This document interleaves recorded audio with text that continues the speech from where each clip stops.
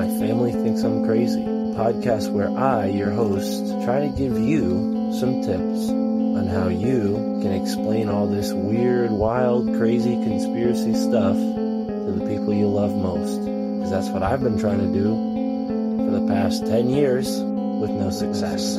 I've been telling everybody that our government is shady, but every time I do, my family thinks I'm crazy. The hollow earth, UFOs, aliens invading, fluoride in the water, they swear skies daily. When I talk about these things, they think I'm crazy. There's no escaping anymore the evil that we're facing. Illuminati mind control, they're sacrificing babies. The end of days, but anyways, my family thinks I'm crazy. What, they don't want to listen to you? No, they don't want to listen. They don't want to hear it. They're just like, oh, here we go, Mark. Off again with your... Mark being Mark again. Yeah.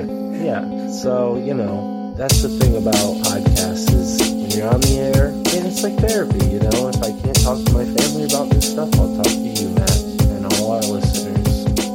You'll just tell your whole podcast. Yeah. So who are we talking about today, Matt? They think that I'm crazy. They really think that I'm crazy.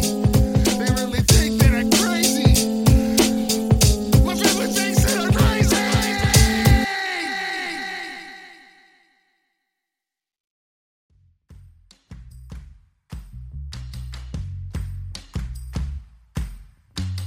Say they built all this out of wood and plaster, known as staff.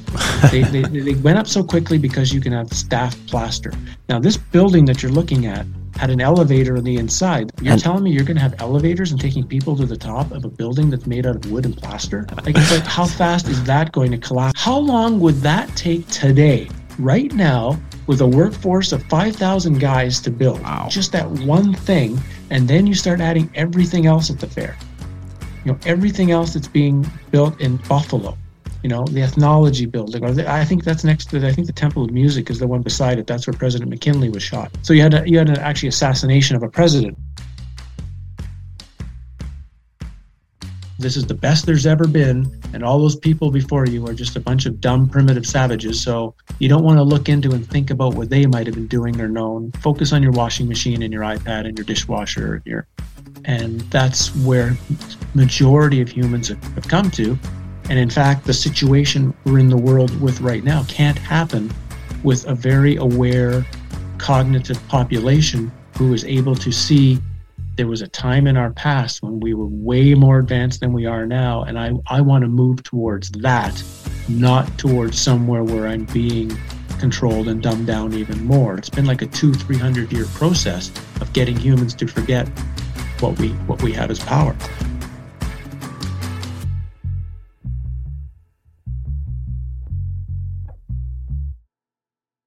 Ladies and gentlemen, welcome to the My Family Thinks I'm Crazy podcast. I'm your host, Mark Palmer, and on today's show, we have an author who's put together several fascinating books. He also happens to be a friend of my co-host on the Your Handbook for the Apocalypse podcast, Michael Wan. They both do a show together on Mike's YouTube channel called The Real Trilateral Commission, where Howdy Mikowski, Michael Wan, and Emily Moyer chop it up and each share their own perspectives on a variety of interesting rabbit holes, we'll say. And today's conversation was no different. Howdy joined us to talk about the ancient structures that he's visited in several different places across the globe. We also discussed the ancient origins of hockey in the Micmac culture and also their connection possibly to the Templars. And then, of course, we got into Tartaria. We talked about the world's fairs, and Howdy is somewhat of an expert. He's been looking at this topic for several years now, and it was really, really amazing to have him here to break it all down for us. We talked about the St. Louis World's Fair, the Chicago World's Fair, of course, even the Paris World's Fair got mentioned, and the original World's Fair, which took place, curiously, in Bohemia, right? So in Germany. We also know that our friends over at the Skull and Bones Secret Society, maybe not friends as much as foes, but they're over there.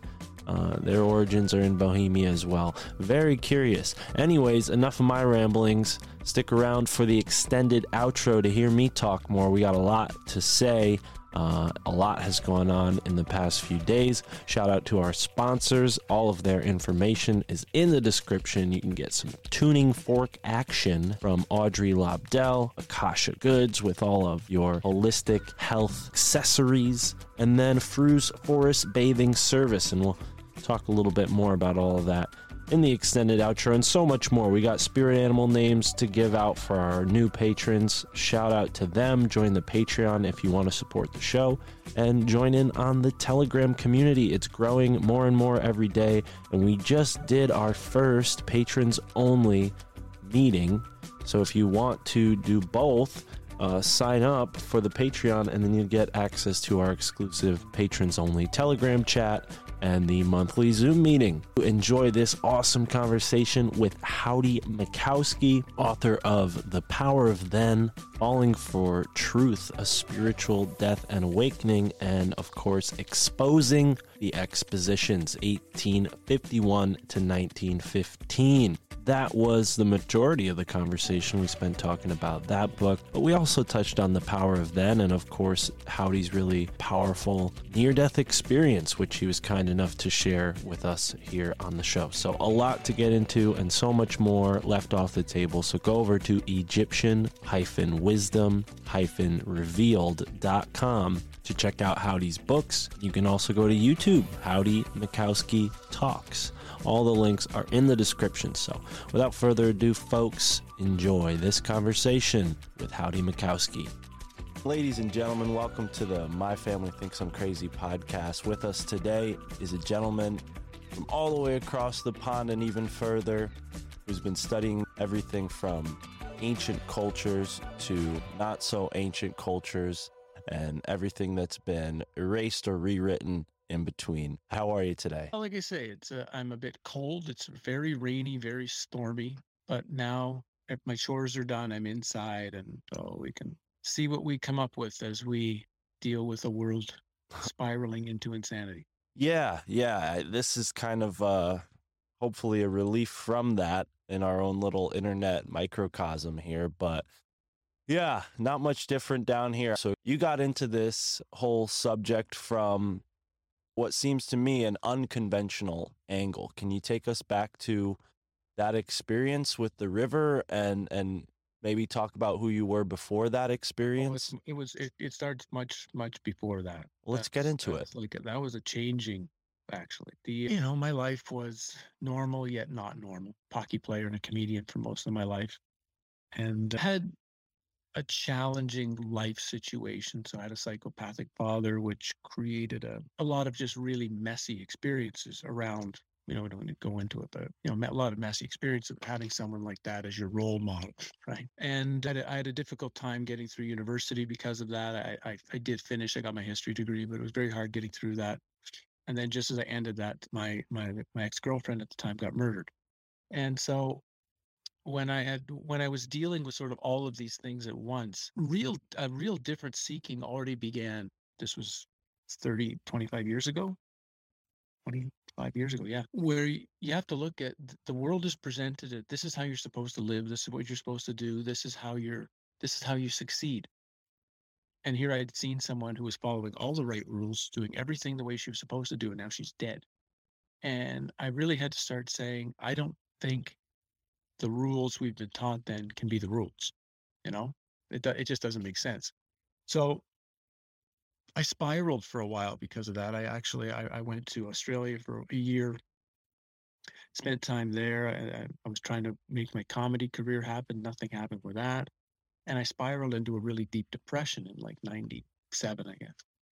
And in the midst of it, I thought I just want to kill myself. I don't want to be in this world anymore. And I didn't like how I was becoming. I was becoming more and more mean, more and more manipulative with the people I was around. I just didn't like the person I was seeing in the mirror now.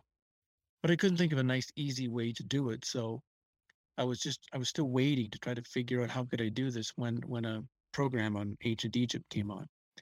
And that program changed my entire trajectory of my life, because as soon as I saw that program, I knew that's what I'm supposed to do. My life is here for this. Ancient Egypt has the secrets, and I have to dedicate my life to finding it. To cut this short so you can start asking some questions. So I got very lucky because right from the beginning, even though I had a history degree, I quickly rejected the standard archaeological presentation of ancient Egypt. I saw that it was obviously false. Was lucky enough to bump into people like John West and Graham Hancock and Schwaller de Lubitz and a number of people who were writing on a very different view of the ancient world. From there, I was lucky enough to meet and spend time with a Korean Zen monk, with several native Indian medicine men, several Qigong doctors from China, shaman people from the Amazon. And in the course of about 6 years, was digging into the ancient world and digging into really difficult exercises. I was very obsessed with my time. I mean, I didn't read Carlos Castaneda's books. I lived them. I actually put them into practice, all of their exercises. I was putting 16 hours a day of my time into just exercise. At the end of that period ended with my book on ancient Egypt and me thinking I knew quite a bit about the world. The next experience you're talking about showed me that I didn't, but that's where I was for the first period. So I just want to see if you have questions or something that starts from that before I go into the next. Yeah, absolutely. Graham Hancock and John Anthony West, very familiar, but Schwaller de Lubitz might not be as familiar to the listeners. I have a book by his that might be one of the first books on the subject that I ever bought. And it was so over my head, Howdy. I'm still looking into this book like, what does this mean? Is it one of the big ones like on Luxor or Karnak? Like one of the, because he has this smaller one, something like the Temple in Man. It's a little book. And then there's like the Temple of Man, which is like about 2,000 pages. I have the small one. Intense. You have the small one. Okay, I don't know what that says about me, but if you read the bigger one, if you read the one that's like where he's not trying to tone down his language, it's almost impossible to figure out what the hell he's talking about. Well, and this leads me to my question, which is, do you think that the energy is lost? Because it seems like folks like yourself, Graham, John Anthony West, and the rest of them go to this place, whether it's in Egypt or the many other megalithic sites around the world, and it seems like there's some sort of invisible college that's going on there where, a level of intelligence or curiosity is required, but then rewarded through these sort of sites. That's a good way of putting it, I guess. I can say that every really ancient site I've been to, like, I've now see that I divide the ancient world into sort of a really old 10 or 15,000 or more year old period where the really large structures were built and the perfect megalithic building happened. And then there was a second period that archaeology tries to piece all that into, but that's a completely separate period. So when I'm at those really old sites, be it Teotihuacan in Mexico or Dashur or Abu Sir or something in Egypt, it's like I'm stepping into another universe, to a complete other reality. And I know the energies aren't even still like, at their original state. They're quite toned down, but it's still strong enough that I literally feel I'm somewhere else, that I'm not in this reality when I'm there. And I think partially the only place I've been to that's a supposedly ancient site that has no energy is Stonehenge, but we can talk about that of course later, but all the other ones are almost equivalent to like you're on fire, or at least for me, I'm on fire when I'm there. And I think you don't have to do too much when you're at these sites necessarily. My advice to a lot of people that go is try not to go to tour group, try to be there by yourself, try to find a place in the site where you can just go and not be bothered by anyone, sit down, shut up, and just let the site talk to you. And generally anyone who does that has some kind of experience. So I think whatever the energies are, because they're even beyond, I've studied this for like 20 plus years and I still have no clue what's going on at these places, right? But I think if you're there and you really openly spend time day after day after day, it will open up to you and you will get stuff revealed to you. Right.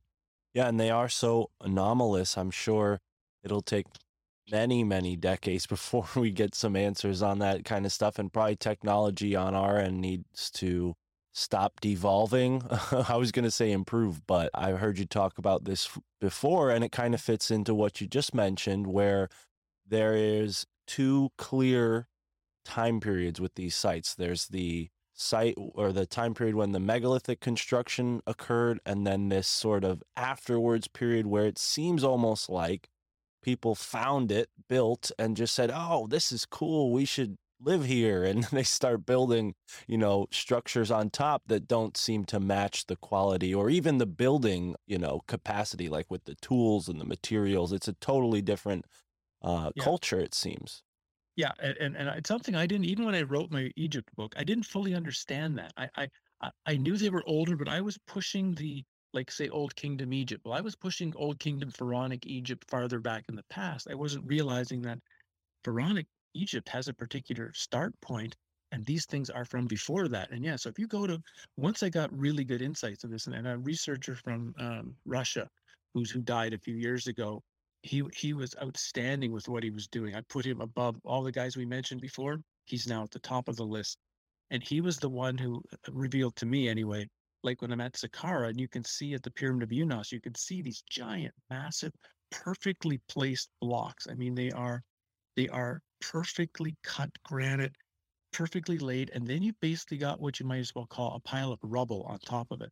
And I realized what I'm looking at. Oh yeah, the bottom part is the old thing that was there, the thing that was there 10,000 years ago, which was somehow destroyed.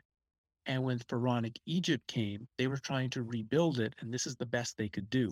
And even though Pharaonic Egypt, you might say, Old Kingdom Egypt, is more advanced than us, more advanced energetically and knowledge of the universe and knowledge of this realm and the simulation world and the matrix, and they still couldn't do what these old civilizations before them did.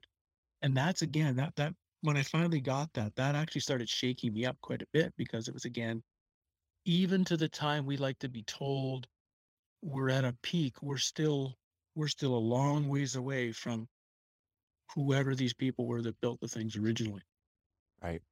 Right. And it seems to be culture that spans continents, because you see these sorts of megalithic anomalies in Central America, Africa, Asia, Europe, So I'm wondering, are there any that you've visited that maybe our audience wouldn't be familiar of? Obviously, the, Great Pyramids are probably the most famous. Central American pyramids might be second famous, but you just mentioned a couple that obviously I can't recall because the name's Darren Kuyu, right? That sounds a little like something I've seen on Ancient Aliens, but I can't put it to mind. But are there any that maybe go unnoticed that are worth mentioning? Oh, there's tons. Like, I mean, I live here in Scandinavia now, and I found like 100 stone circles. Wow.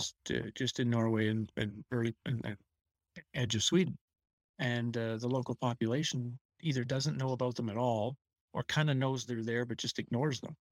And in many cases, the energies are as strong as the ones you find in England. Not as strong. The ones in England, because the stones are a little larger, but still, we're dealing with big stones in this part of the world, and the energy is quite clean because nobody goes. So nobody's ruining the energy. So I've had a lot of really interesting experiences with people who've had problems, illnesses, injuries that have been miraculously almost, fixed by going to these sites and spending time at. If I was going to pick a couple of sites that people probably don't know about that they likely should, the first one would be a place in Mexico called Cholula, which is like an hour east of Mexico City. If you're in Mexico City, people are normally going to Teotihuacan or to Tula. But if you go the other direction, that's where the actual, by size, largest pyramid in the world is. And it's really, really strange, because you can go through these tunnels, these massive, and not like tunnels downward, they're like straight tunnels that move you all through the pyramid, which are claimed to have been built, dug out by researchers or explorers or whatever you call it. But the tunnels are, actually lined with like a cement and it's been roofed, and it's obvious an explorer doesn't do all this. They're not going to do that kind of work. These are parts of the original structure. And the same thing, when you go out in the back, there's these really interesting temple areas that have just kind of been excavated. It's a really unique site that nobody would ever go to, so like that one's off the top of my head. The other would be Abu Sir in Egypt, which generally you can't get to. You've got to pay somebody a bunch of money to get to it. But Abu Sir and Abu Ghora maybe are the actual oldest site. They might even be older than Giza. They don't look it necessarily because a lot of it is ruined. But what's so weird about like Abu Sir is there's a weird temple at Abu Sir. I'll explain it to you. So what you have is a layer of granite, and then you had a layer of limestone. So that's how they built the walls. Okay. So the granite's on the inside, the limestone's on the outside. The granite is melted, like it's melted. In the whole room, you just see little elements of like running, hardened granite, and the limestone is mostly okay. It's a little bit flaked and chipped. So that means it didn't come from the outside. It's not, because that would have destroyed the limestone, right? It's not some sort of heat blast. You could say, oh, it's some energy weapon or whatever. It's from the inside. So something inside this little temple space got so hot it melted granite, but didn't melt the limestone on the outside of it. Yeah. Wow. Yeah. So it's stuff like that. As you go to these sites and you see this stuff and you're like, well, and you can't imagine, I mean, and this kind of was what I was thinking of asking after you mentioned the explanation for those tunnels under the largest pyramid in Mexico.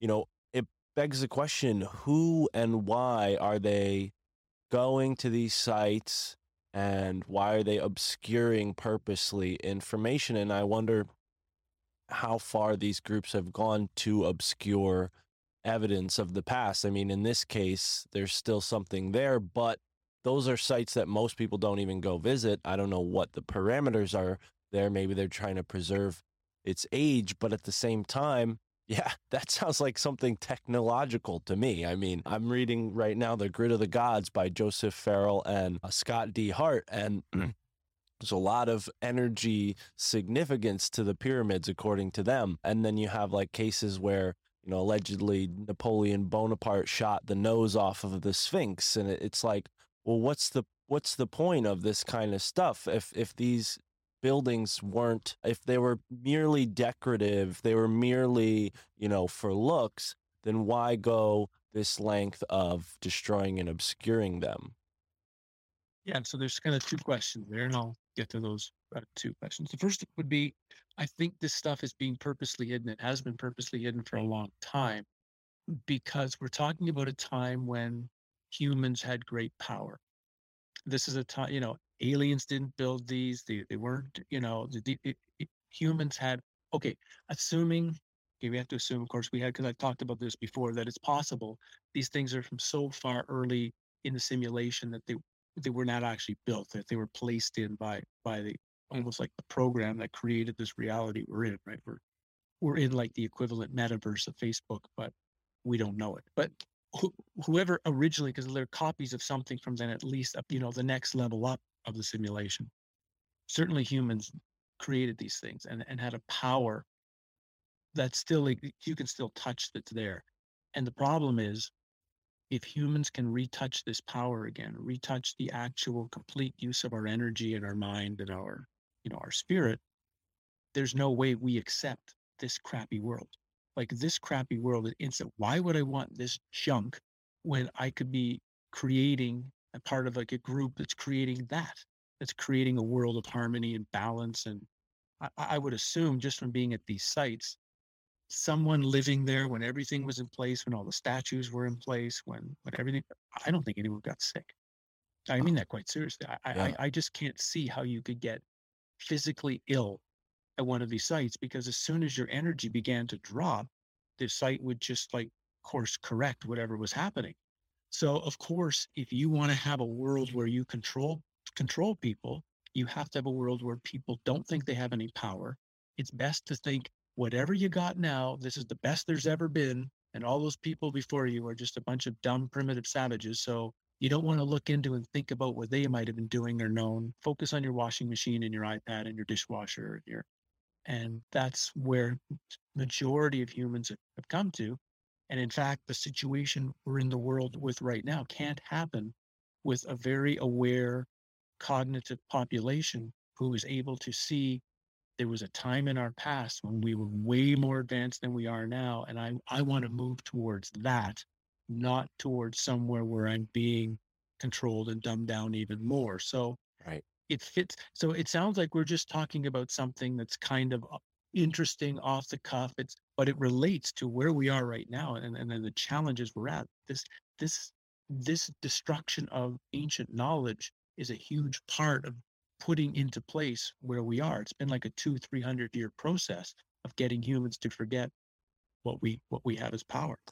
Right. It's almost like what you see on a smaller time scale happen to wild animals in a zoo. I wonder if they pen them next to an actual wild animal of their species, would they be as demoralized and well behaved or tamed, as they like to put it, as they are now? If they had the example of their wild brethren, maybe they would stir up more chaos in the zoo pen.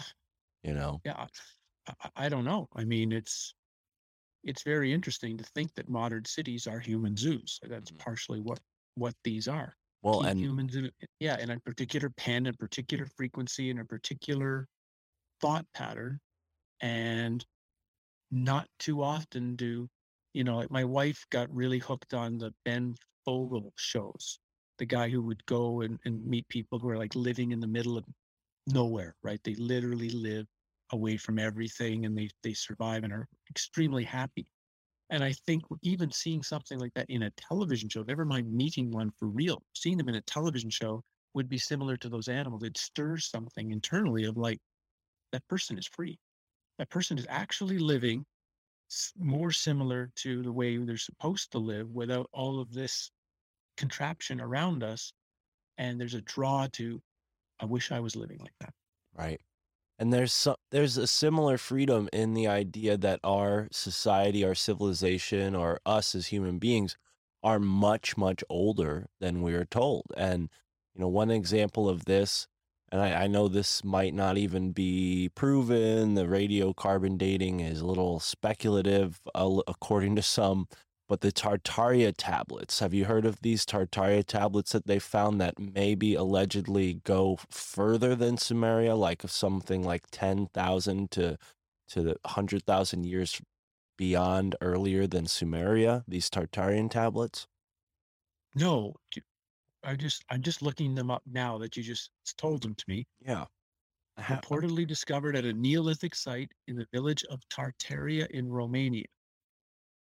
How interesting is that? Yeah. Well, I'm going to have to look into that after we have this interview, because that's something that instantly is now telling me. I'm just taking a quick look at them, and they kind of look almost like runes. They look quite similar to Scandinavian runes. And when you deal with runes, you're also dealing with a very old language known as Ogam, which most people don't understand. So when you go and look, there's also a lot of petroglyphs here in Scandinavia. So if you see a petroglyph, you'll often see like a stick figure, and then they have lines or whatever, lines and dots around them that come off them, right? Mhm. And people think, oh, that's their clothing. That's the language.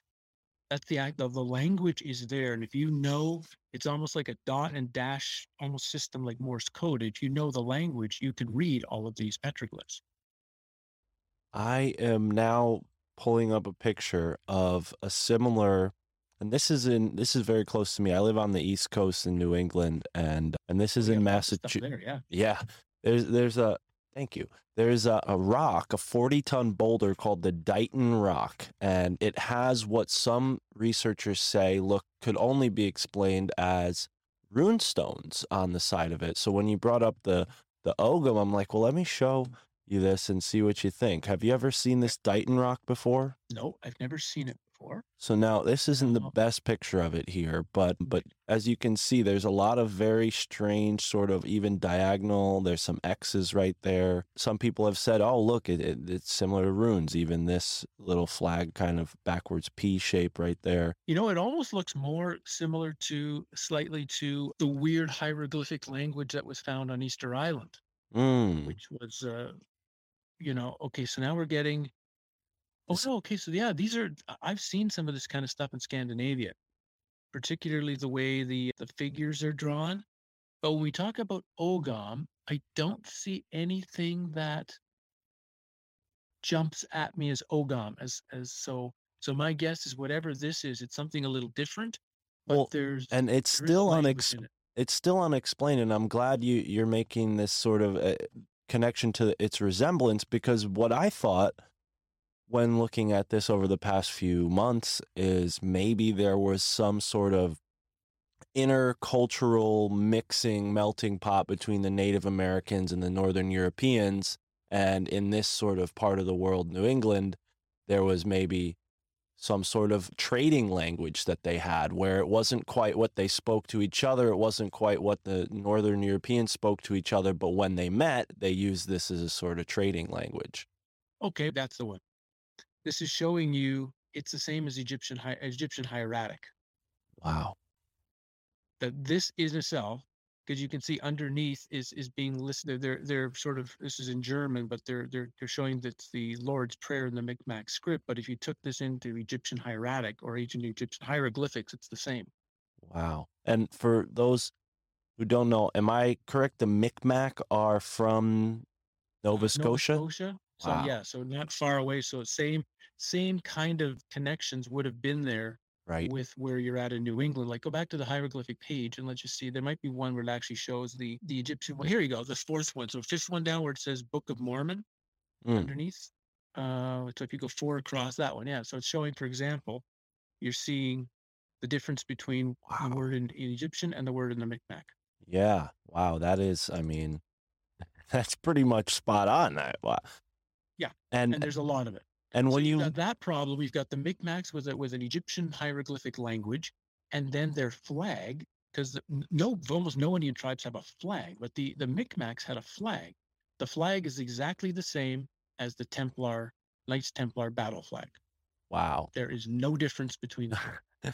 Yeah, absolutely. This is, I mean, this screams Templar. I'm going to share this as well. Wow. Yeah. And, you know, you even look at some of Why the, would a native Indian tribe in Nova Scotia have a flag like that?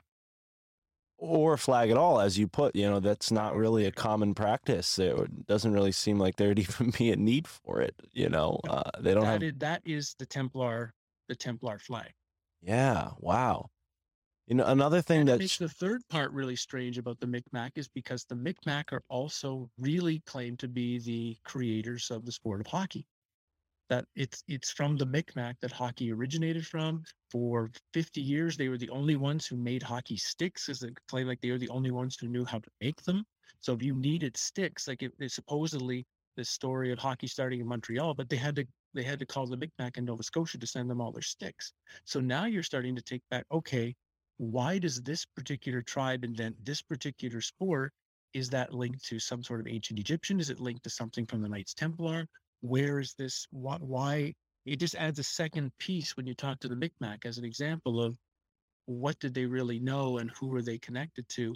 And yeah, so if you increase that, like I can't remember what the tribe would be in sort of New England, what the main tribe would be there, but I don't doubt if you did some digging, you would find a lot of similar strange well, things within their specific culture and language and whatnot that would be very, yeah, European, you might say.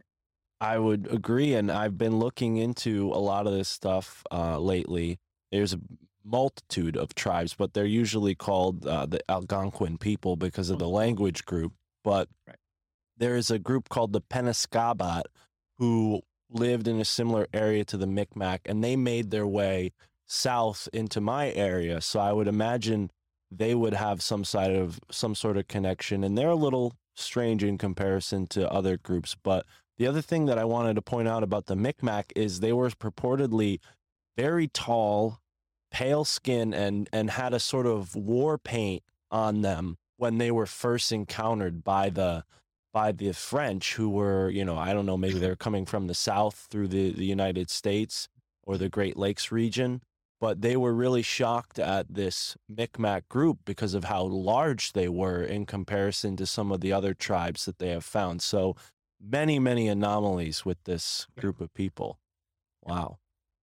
So we started by talking about Ogham, and we made it all the way over into New England. I definitely wanted to touch on that, but let's go back to Europe, because the stone circles are fascinating. I know there's a lot of stone work here we can spend time talking about later, but tell me more about some of the ancient stuff you're finding in Norway. Is that why you went up there? Are there multiple reasons why you moved there, or? Yeah, various reasons, but that was it was interesting enough to also have something that kind of was ignored, to know you have an ancient sites and they're ignored. Yeah, it's really, what's interesting is that because now the Norway-Sweden border is a particular place dividing it, but of course in the ancient world there was no such dividing line. So there's a huge bit just above the northern border, and then when you go south into Sweden, you have another section, and they're completely different. The energy at all those sites are completely different based on whether you're north or south. They are generally, though, because after being to the ones in England, they don't have the strength. A place like Avebury. Like Avebury in England has an unbelievable strength. And I haven't been to the ones in Scotland, but I would assume their strength is. So these aren't as strong as Avebury, but it's more like you have to give these ones time. So you won't notice it in 5 minutes necessarily. You're going to notice it over an hour, 2 hours. You're going to start noticing that your body is taken in a lot of this, the energy of one is really interesting. One site known as the Hun, because it's laid out like a serpent. There's 9 stone circles left, but I've managed to track them all the way to the ocean, to the fjord. So you landed there, and then you would walk the entire length of the serpent, which I've done a few times. I walked from the fjord all the way to the end. And it's completely different than just going from the parking lot and seeing the 9. When I walk from the end and I get, takes about 10 or 15 minutes, and then my back's on fire. Like I'm literally burning as I make it to the last one. So it's telling me combination of that there's still great energy at these sites, but more importantly, if we just take this place, it doesn't matter where we go. Like, I mean, Native Indian medicine wheels in North America, mounds and whatever. Right. What, and there's what I found 100, right? There probably were thousands of them at one point in this part of the world.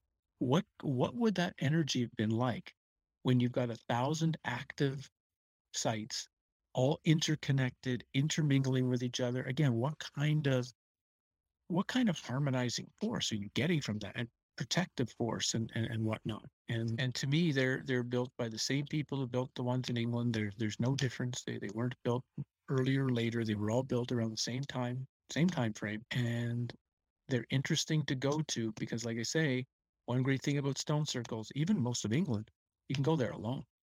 You can be at these sites where there's like nobody. Okay. That's how you want to see a site, possibly see it. Right. Go there by yourself.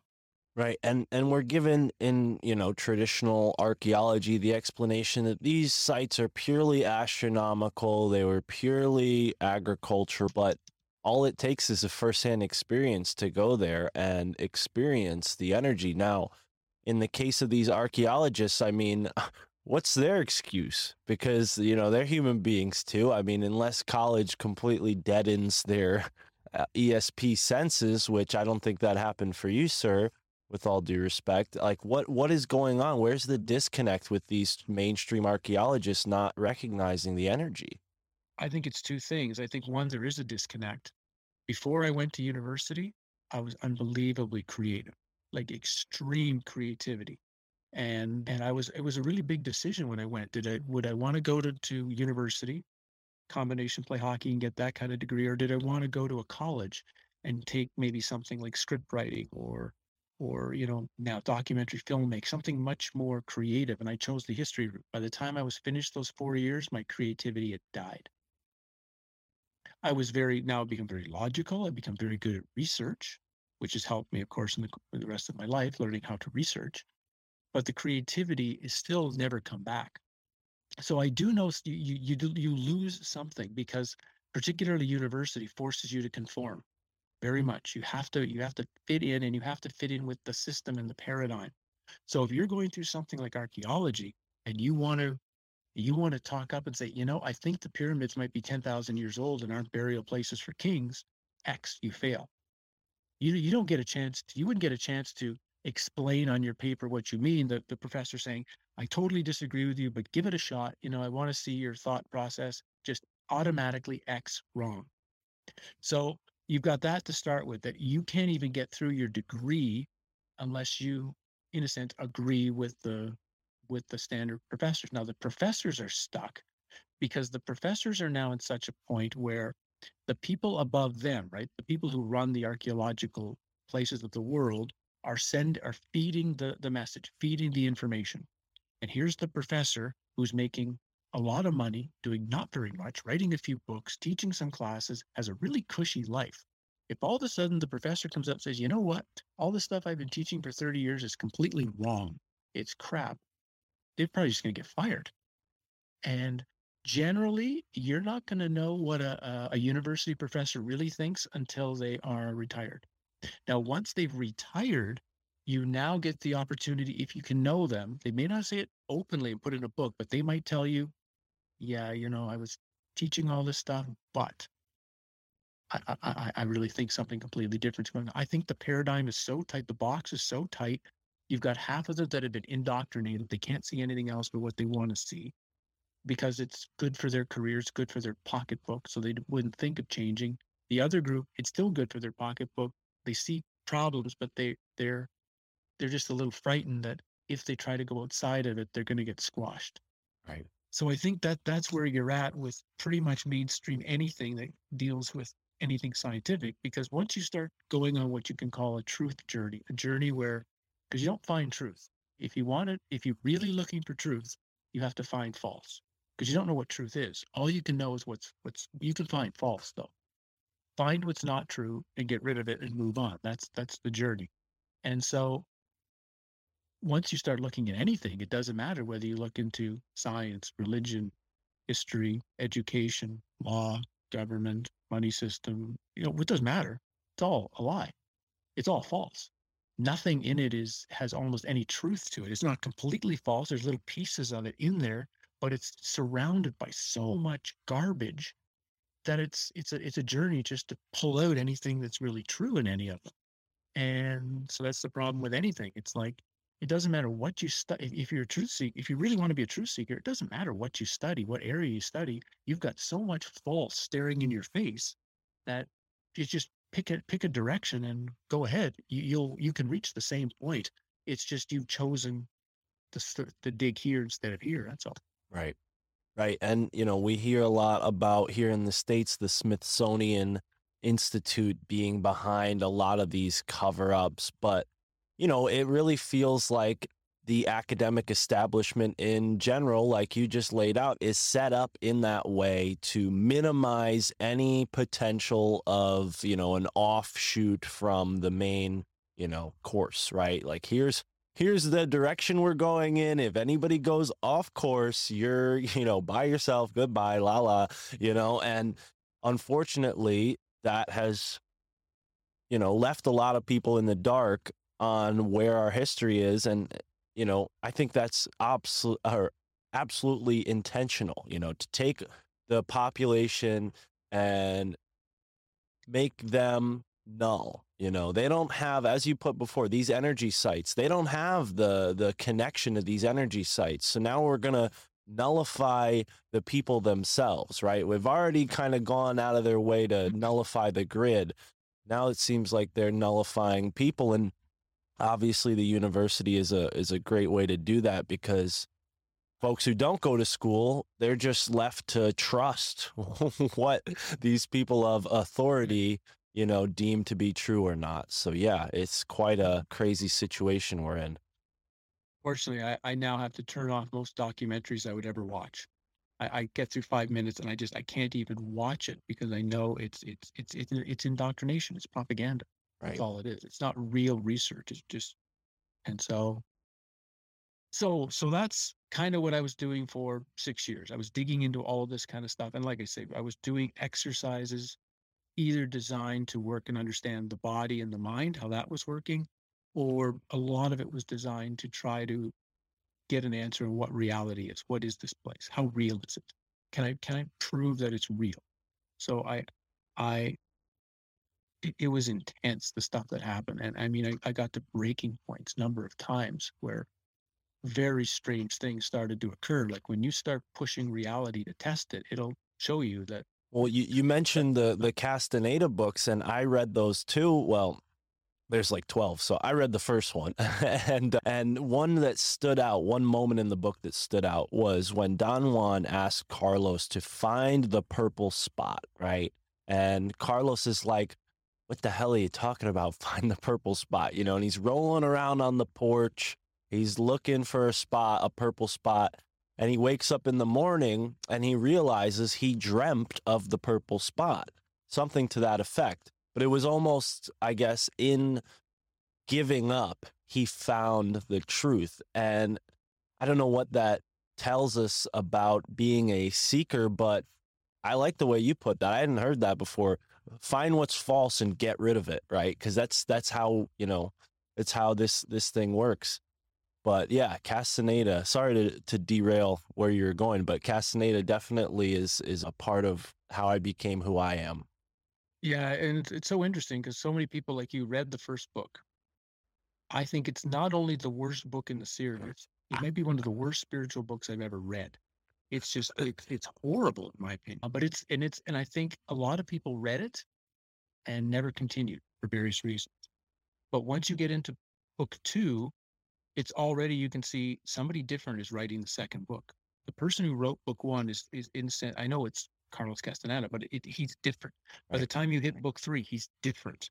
It's a completely different book and a completely different message, particularly once he gets rid of the drug aspect of knowledge. By book 3, he's saying that's actually, you don't need that.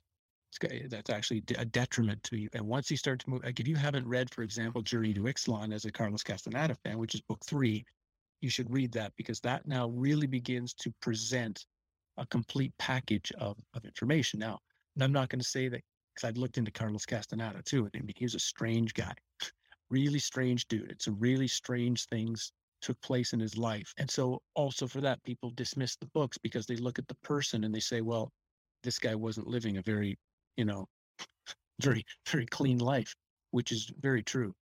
Yeah, to me, cults and whatnot. Yes. Person, the person, the person who wrote the books was one person, and that's a particular piece of information. The person who lived them was someone who couldn't really live the books. Tried to pretend like they were, but couldn't. But within the books, for example, I mean, I did them. I did a life recapitulation. I took 4 years, did it. When you talk about not doing or walking or pretty much everything that was in there, I did and did them intensely. And in the course of doing those exercises and the time with the native medicine men and the things they were suggesting me to do and the things I was seeing in the sweat lodges, reality just was shown to be completely, if not fake, that we can at least say not solid and not very transparent. So I had gone through all of this and really had led to some breakdowns positively and negatively during that period while I was going through all this, as well as studying alchemy and hermeticism and middle ages, alchemic texts. And then in 2005, after I'd been to Egypt and finished my book, that's when I had the experience where I fell in the canyon. So I really felt that at this point I was quite knowledgeable, and there was nothing like really the internet like we have it now running. It was a much different internet then, and so you had to do lectures. I didn't do many of them. The book was selling, I'd sell 10 copies a month or something, but I thought it was pretty smart. Then I went hiking with a friend in the Rocky Mountains. We were up in Johnson Canyon, and I slipped and fell into a river that was there in the canyon, not knowing that like 20 seconds or 10 seconds down the river was Canada's largest waterfall. So once I had fallen into the river, the speed of the water was beyond what I could have expected. And of course, I realized pretty quickly what was on this side of the river coming. And I swam as hard as I could back to the shore to try to get my friend who was still shoreline to pull me out, right? And it was hard. I really had to swim like hard to get across the current, but I did make it, got to him. And just as I grabbed his hand, he slipped and fell in too. And when he slipped and fell in, I still remember the words that came out. I was like, oh no, now we're in trouble. Because of course now I got nobody on the bank, and the water just pushed me. And at that point, now we were dealing in microseconds. So while before I might have been dealing in seconds, now I was dealing in microseconds. And at that moment came realization, this is where I'm going to die. This is where I'm going to die. And isn't it interesting that the million ways you can die, this is how it's going to happen for me. And it was interesting. It was just like, there was no need to fight it, to try to keep living, nothing. It was just like the sense of I'm going to die and I'm going to have front row seats to witness it. This is going to be interesting. As soon as I come to that acceptance of dying, everything I could think of as me left. Thoughts, memories, hopes, dreams, body sensations, everything that I could have classified, would have ever classified as me by identity or personality was gone, just vanished. What was left was a very powerful, you would almost call it witnessing awareness. So there was an awareness that was observing everything non-judgmentally, was just aware on a very high level. And there were these clusters of what I call information that were coming up. It wasn't like thought. It was like these pieces of complete something, and they burst in front of your eyes like almost like a painting of information. Just that's how, and so that was coming for a while. Then I got this feeling like almost the best way I can describe it is like a computer stick was stuck in the back of my head, and a whole lot of data was downloaded into me at this moment, like massive amounts of data. I think that the book that became the World's Fair book that I wrote 10 years after that, 15 years after that, was part of that data download. It just took me 15 years to sort. And that's kind of still what I'm doing in some cases. I'm still sorting through the computer system of my mind as to, what are all the files that got dumped onto here during this experience. So this was going on for a couple of seconds. It's this sort of really brief but complete, total moments of time. And then a new thought cluster came up. Again, I call it thought cluster, but it's wrong. Cluster of information that said, if I don't get out, how is my friend going to get out? Because he was still in the water, kind of working to be in place. He was in a place where the water wasn't. It was hard enough that he couldn't get out, but it was slow enough that he wasn't being pushed down the river like I was. So I was like, if I don't get out, how's he going to get out? And at that moment, my leg hit, because I was upright at this point. It wasn't like swimming. I was upright. And my legs hit a boulder underneath, an underwater, like giant boulder. It deflected me a bit towards the shore. And my foot touched ground. And I realized it was shallower than I thought it was. And I began kind of crawling out of the river, yelling at my friend, like trying to tell, it's shallow, climb out. And as I was running to find a tree branch or something to pull him in, I saw him, he was coming out too. And we both then just sat there for about an hour in complete silence. We just sat and, dealt with what we had just experienced, because he experienced almost the same thing I did. He accepted his death and almost similar things.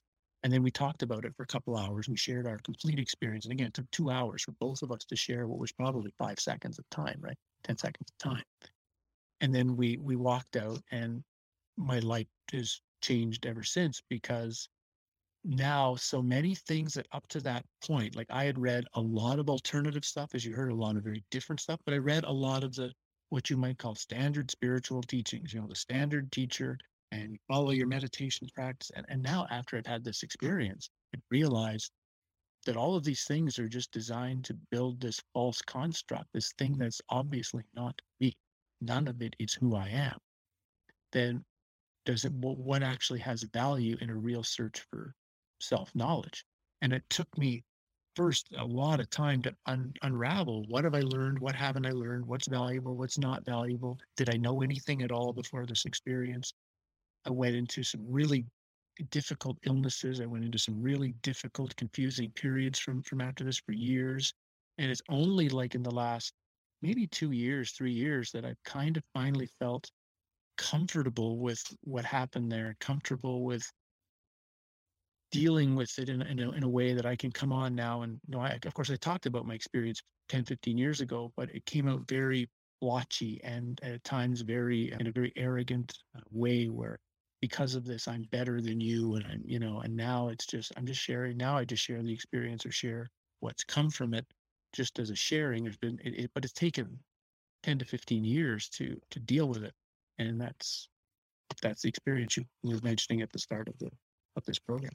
Yeah, wow. Thank you. And for folks who haven't heard that before, I couldn't help but include that in here because it is so powerful. And I hadn't heard that one part about, you feeling arrogant. And it's interesting to bring that up and say that now as somebody who clearly very humble, very kind. I'm learning a lot from you, Howdy. So I didn't get that impression at all, but I can understand that, it's like, geez, you're getting almost thrown off of a cliff there. I can imagine the water was probably freezing. Maybe it was summertime, but you can imagine the water wasn't very comfortable either.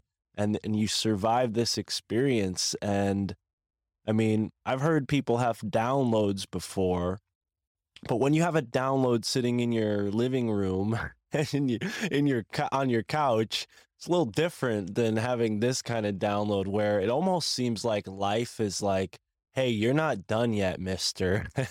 Like this is supposed to happen, and they give you all this info. Clearly you're still sorting through. I mean, Well, sort of, yeah. It's interesting because there was, I mean, there did become a decision, right? The decision was I had to get out so my friend would get out. right, So I wasn't getting out for me. I was getting out the force that I threw back in, you might say, into play was for him. right. So in a sense, you might say it's for others. And so I can now begin to see, like looking back after all this time, like two things happen. One happens when you have an experience like that, which is one reason I like to share it so often when people ask is you think your ego's been destroyed, like it was gone, like it was actually not there for a long period of months, didn't exist, what you call an egoic structure. And so you think it's gone. You think you somehow the experience has beaten it. All it's done is retreated. It's just waiting and it's rebuilding itself to sneak back in again. One of which usually happens is something that you classify as a spiritual ego, or in Zen they call it spiritual drunkenness, where you've actually learned something, but now this new egoic structure is taking it and twisting it in a way that you don't even notice you're taking it, twisting it. The other way to describe it is if you take a look at, if you think of your screen as the total knowing, everything you can know. Well, that experience put a spotlight on this part of it. It like literally showed me everything there is to know about this. But because the screen is holographic, even to have this light up, the rest of it gets lit up too. So you believe, and in fact, in some truth, you have seen the totality. You can't see a part without seeing the whole of anything, right? But you get fooled because the light was clear on one place and the rest wasn't. It was fuzzy. But this spiritual ego created this thing of saying, yeah, oh, I know everything now. I got a glimpse of everything, and it was all clear. And had I had taken enough time to just be still, I jumped back in the world way too quickly. Had I taken 2, 3, 4 months of just being really, really still, dealing with it, going back to talk to a lot more of my teachers, and just integrating this experience and figuring out what was clear and what's fuzzy, that would have helped me right from the beginning, because I would have known what I felt I could talk about with a little bit of authority, and what's the other stuff I can say, yeah, I have these ideas or these theories, I don't know, and that right away, as soon as you can start sharing that, once you're being more honest with at least what you feel comfortable in sharing and what you're saying, yeah, I've looked into that, but I don't know, that's where that part of that ego begins to get broken down, because it's trying to hold on, everything about everything when you don't. And it's just starting to learn, what do you feel comfortable that you do know, and what do you feel comfortable that you don't? And then it gets easier to start talking. Hence the name of the show, My Family Thinks I'm Crazy. When you get into this world and you start learning about these conspiracies, you might get a big head and think like, I got to tell everybody about this. And then you face a little bit of confrontation and maybe demoralizes you, or maybe does what it did to me and just fired me up even more and made me want to prove my case. But yeah, I wonder, It's challenging when especially we talk about the conspiracy side of it. So I got into that just after 9/11. I had another experience there where I was with the Zen monk in Hawaii. And so I was in Hawaii with him when this took place. And so it was a pretty amazing place to be, to have someone like this at this particular moment. And when I saw the TV, because Hawaii is like 4 or 5 hours behind the East Coast. So when I finally got up, even though it was early, this had been going on for 4 or 5 hours. So the TV was just running the news of people I didn't know yet. And I just looked at it, and it was like all the stuff I'd heard. People had been trying to tell me about these conspiracy theories for years, and I just pushed them all out. No, you got to see reality as it really is. You guys are just making stuff up. But it was like, I still, it kind of came in, but I didn't accept it, right? But I had heard it, I'd listened to them, but I didn't accept it. As soon as I saw what was on TV, I just turned, it was like to a couple of them there and said, guys are right. to all of it, all of it. It was like complete, total. It was like that sort of, not like I didn't get a piece. I got it all. Just, oh yeah. And then I spent about a year then digging into it to learn through 2002, just digging that through that experience. And now what I share with people, because that's happening to a lot of people now, because I call what's happened now, we've had a frequency drop or many frequency drops, that the actual frequency of the realm has gone down. So you're dealing with a much more dense, much more non-thinking place, but not everybody takes the drop. People who have been doing work on themselves didn't take the frequency drop. So now when the gap used to be here between you and sort of the average person went here, they're off the screen. You stayed. You didn't evolve. Like people, all these people are waking up. No, they're exactly where they've always been. It's just the world has gone down. Right. But now the gap is so huge. Two things are happening. One, you can't talk to anyone anymore because now the gap is so wide between what you see and what they see. And more so, the problem is now you're higher in the view, you're higher in the sky. So you're seeing more. When before your view was limited, people are gaining so much information so quickly right now if they want to, that like you say, it can lead to some people that get really depressed because it's so much stuff to take in. So many lies are being presented in front of their face instantaneously that it kind of just, their mind can't handle it, right? So they're going to really deep depressive type places. And then the other is this idea, I've got to save the world. I've got to fix it, or I've got to save my family. I've got to save all my friends. And they're going out there. I've got emails from a lot of people that are doing this.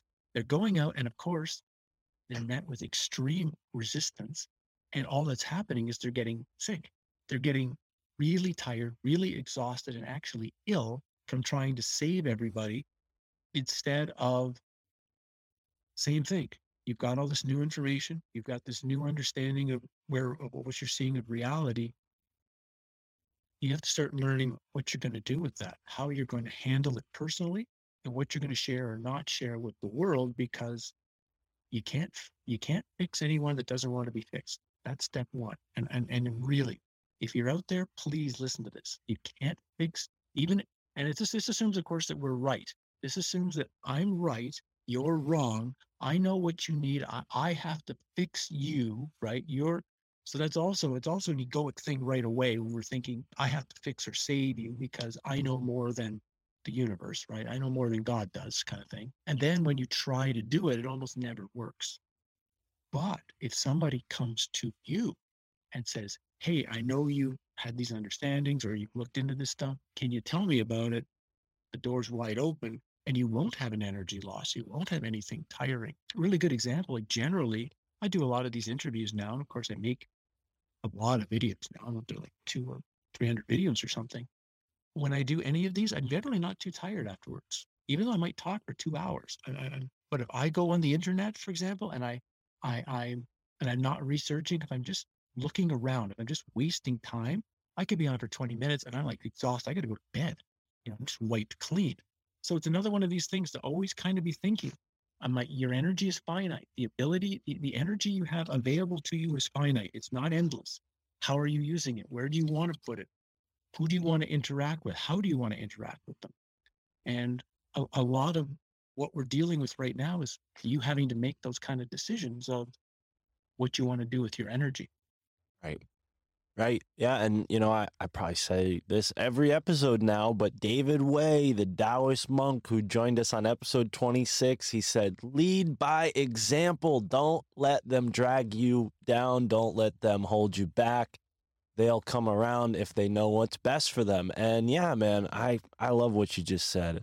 It's so welcome here on the My Family Thinks I'm Crazy podcast because people who listen to this show relate to that title. It's why I named it that. And, there's this like bullhorning phase that you go through when you learn about this stuff where you got the bullhorn, you want everybody to hear you.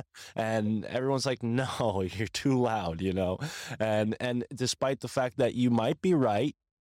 Again, I don't think Freemasons run the world, but I've had people on the show who talk about that, maybe they're right about some things. And, here we are. I think open-mindedness is the way to go, hearing people out and, going back to these stone structures, these megalithic structures, that have this ability to speak to us. You can't expect to learn anything if you go there shouting and, like you said, don't go with a tour group. I mean, maybe if you got a big family, you want to be a part of the gang or whatever, but go there alone, find a place where you can meditate and connect in a very silent way. Hopefully you don't fall into a river, but I think that this is the kind of thing that happens to people when they're receptive. They get these downloads, whether it comes through a tragic, life-threatening situation or not. These things can't happen unless you're open, quiet, and receptive, right? Now, on the point of the World's Fair, which you mentioned, that kind of downloaded in to your consciousness in a way during that event, it seems like they're almost trying to game the system. Like the leaders, the world leaders are trying to, who was John Coleman on the Interverse that you guys did? It was a while back.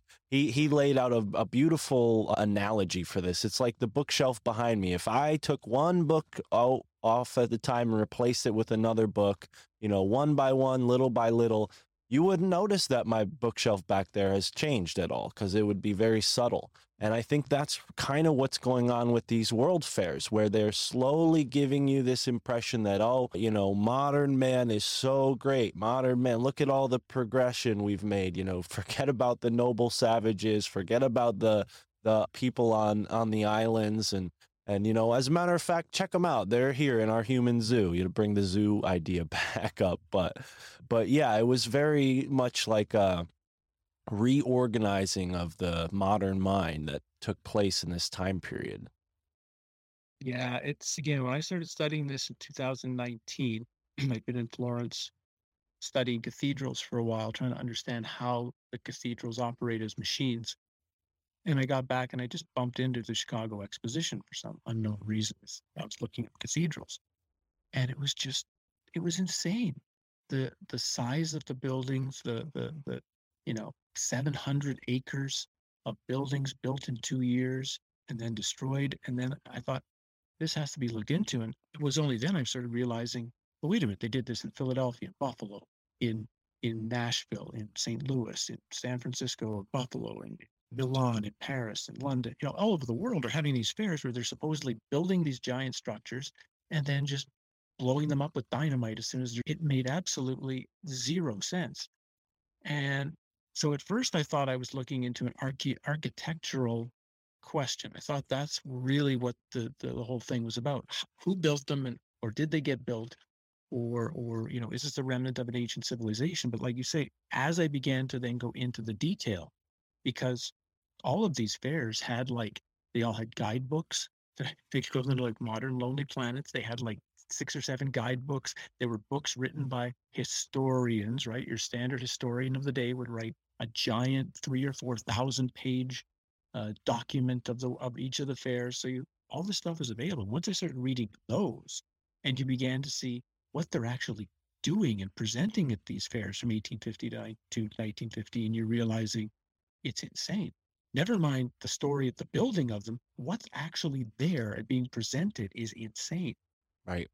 I stumbled across one of these books that you're talking about in an antique bookstore in some farm town in Connecticut, and it was very, very interesting to see how much of the book was dedicated to talking about mongoloids and what was the other term? Negroids, and just really like not terms that people want to be identified as at all. And then second of all, obviously very sort of racially charged supremacists, maybe even eugenicists ideas about these other groups of people, all in this Chicago World's Fair. It might not have been Chicago exactly, but it was a red, I remember it was a bright red cover, had a big Ferris wheel on the front, and it was kind of an older book, but yeah, a lot of information about the history of man and the races of man that just didn't seem to fit with the cover of the book at all.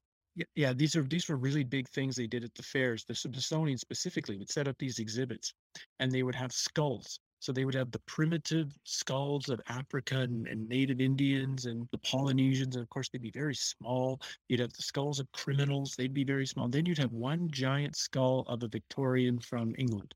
And then they would measure your skull. I kid you not. They had these things and they would put them on your head, and then they would show you which skull you were aligned to show you how evolved you were as a person based on the size of your skull. This is an exhibit at all of these World's Fairs. You've got these weird baby incubators that they constantly wanted to show up, these babies that are being Right. kept alive through the like what are they actually doing with this technology? Because you've got the historical parts of the fairs, which, and we see all the interviews I talked about a lot, all of the massive historical exhibits that I think were actually creating history. They were actually, this was like before television and movies, this was your propaganda machine of, this is the message we want of history being told, and they created them at these fairs. It's that time frame, 1850 to 1915. You're dealing with seemingly a reset. I used the word in the book before there was ever this word showed up in our modern vernacular now, that it seemed like somewhere in the 1800s, perhaps a huge amount of the world's population was eliminated, and these fairs were like the stepping stone back into the world we'd grown up into was started with these fairs. And this was the official indoctrination of a new population with new ideas, with new expectations, with new a new overview. Because at the same time we're dealing with these bizarre World's Fairs all over the world, we're dealing with these orphan trains. So you're dealing with hundreds of thousands of these orphans that no one can ever explain. Where do they come from? What happened to all their parents? Why are there all these orphans having to be put on trains? You're dealing with these giant insane asylums being built in the 1870s and 1880s, like everywhere. Everywhere has to build like a castle palace, like for who are all these people? Why are they all insane all of a sudden? And why do you need to have them in the Medici palaces of Florence equivalents? All of this stuff is happening at the same time. You've got these cities that are burning down all over, like especially North America. Every city goes through an unreal fire that supposedly wipes out the whole city, and then in a year later, it's all rebuilt.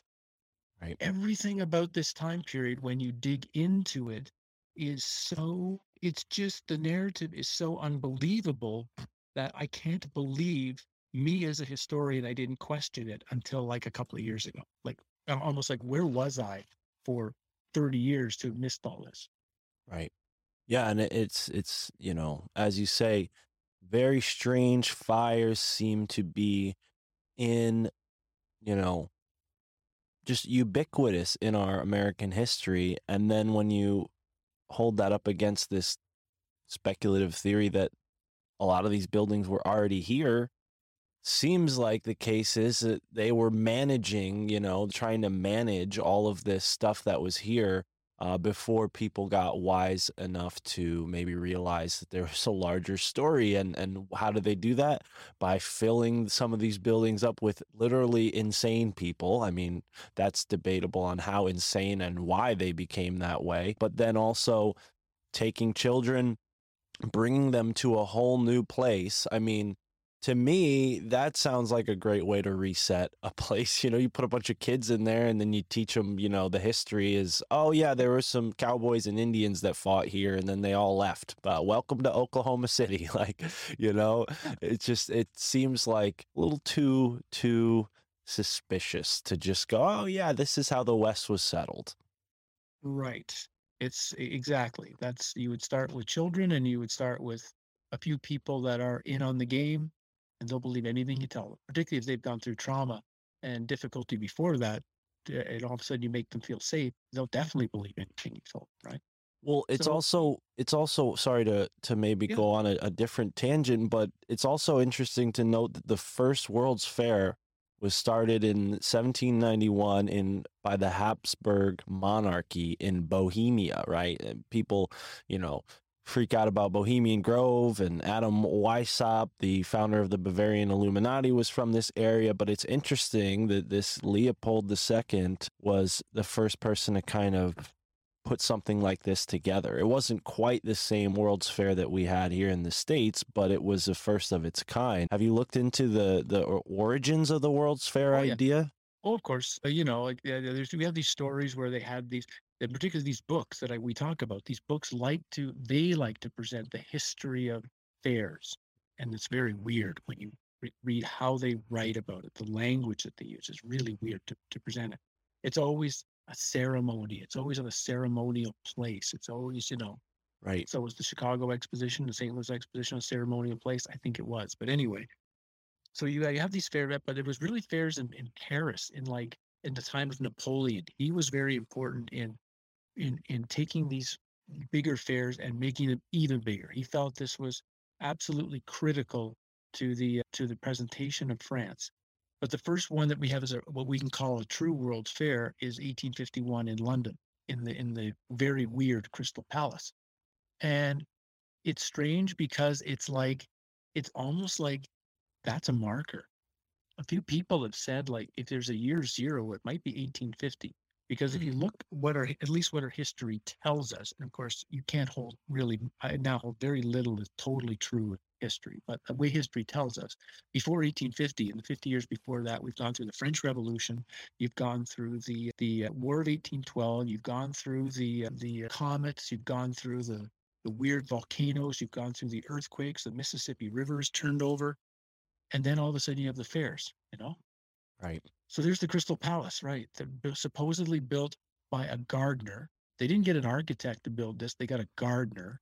They thought this is the guy we want to design this. And the size of it is staggering. It's staggering. Wow. Yeah, the gardener grew all that glass in his garden.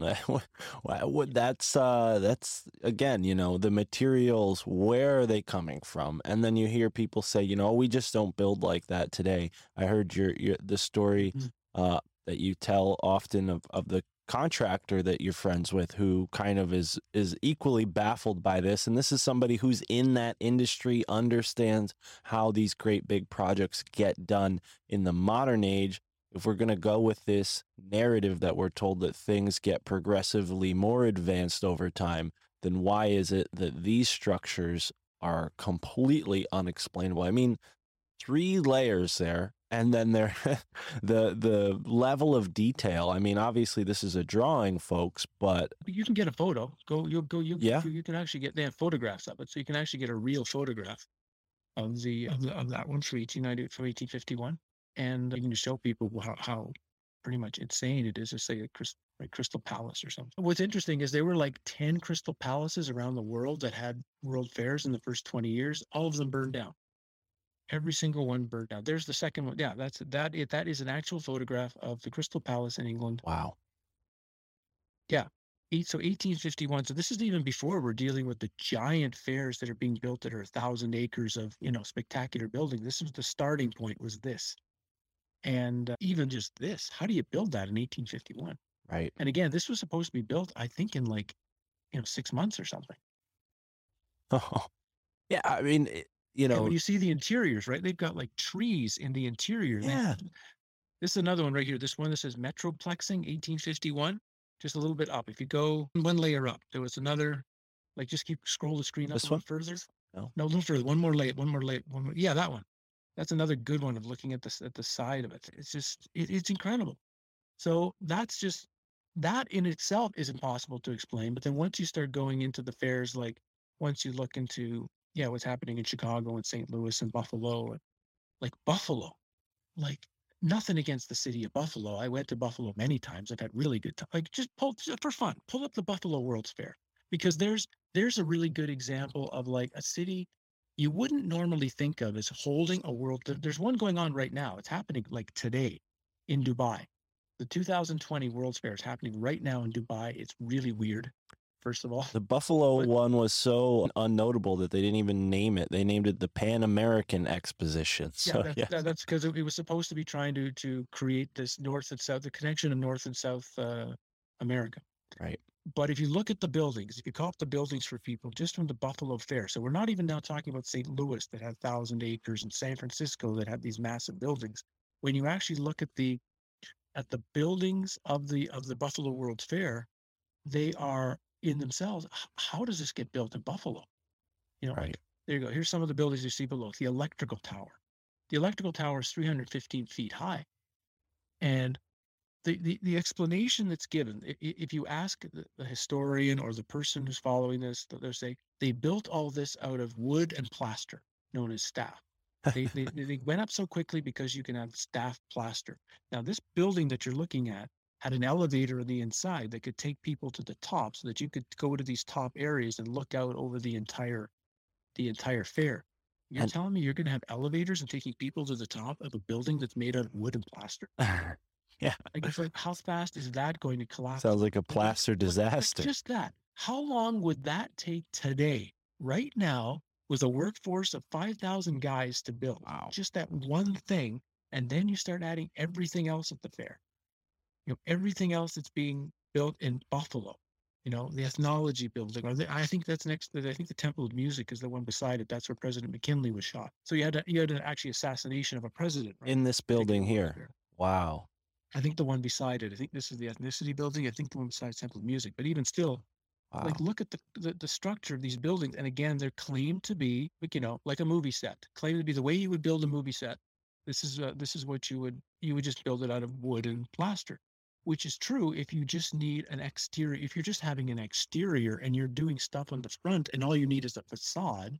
But if you're using the building, like here, the Temple of Music, that was like an opera house, right?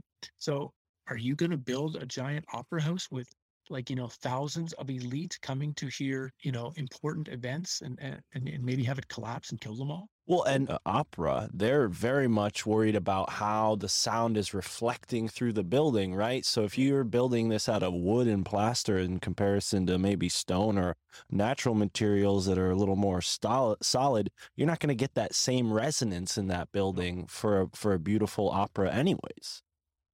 You can see at the top line, it says the structure, like most of the other buildings of the exposition, was demolished when the fair ended.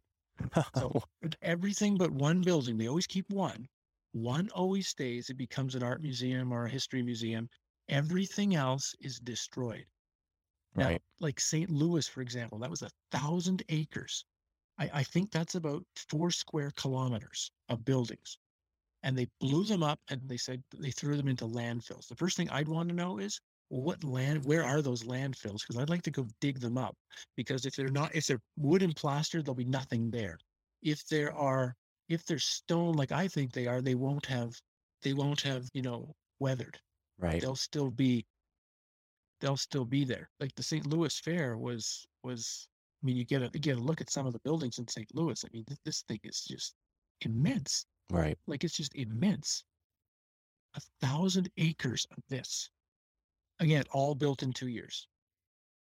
Built And- in 2 years with no modern machines. So I have to say, my last video, because I just did a video, because Keanu Reeves is starring in a new movie, right? On the Chicago World's, or not movie, a TV series. They're putting together a TV series on the book, Devil in the White City, on the Chicago World's Fair. And I don't think that's by accident. I think people like myself have been putting enough pressure on the narrative, because John Levy and Michelle Gibson and, Campbell and a lot of other people have been talking about fairs for a long time. And it gets a tremendous amount of interest from people. I just put up a fair video. I'm going to get 5,000 or 10,000 people, guaranteed.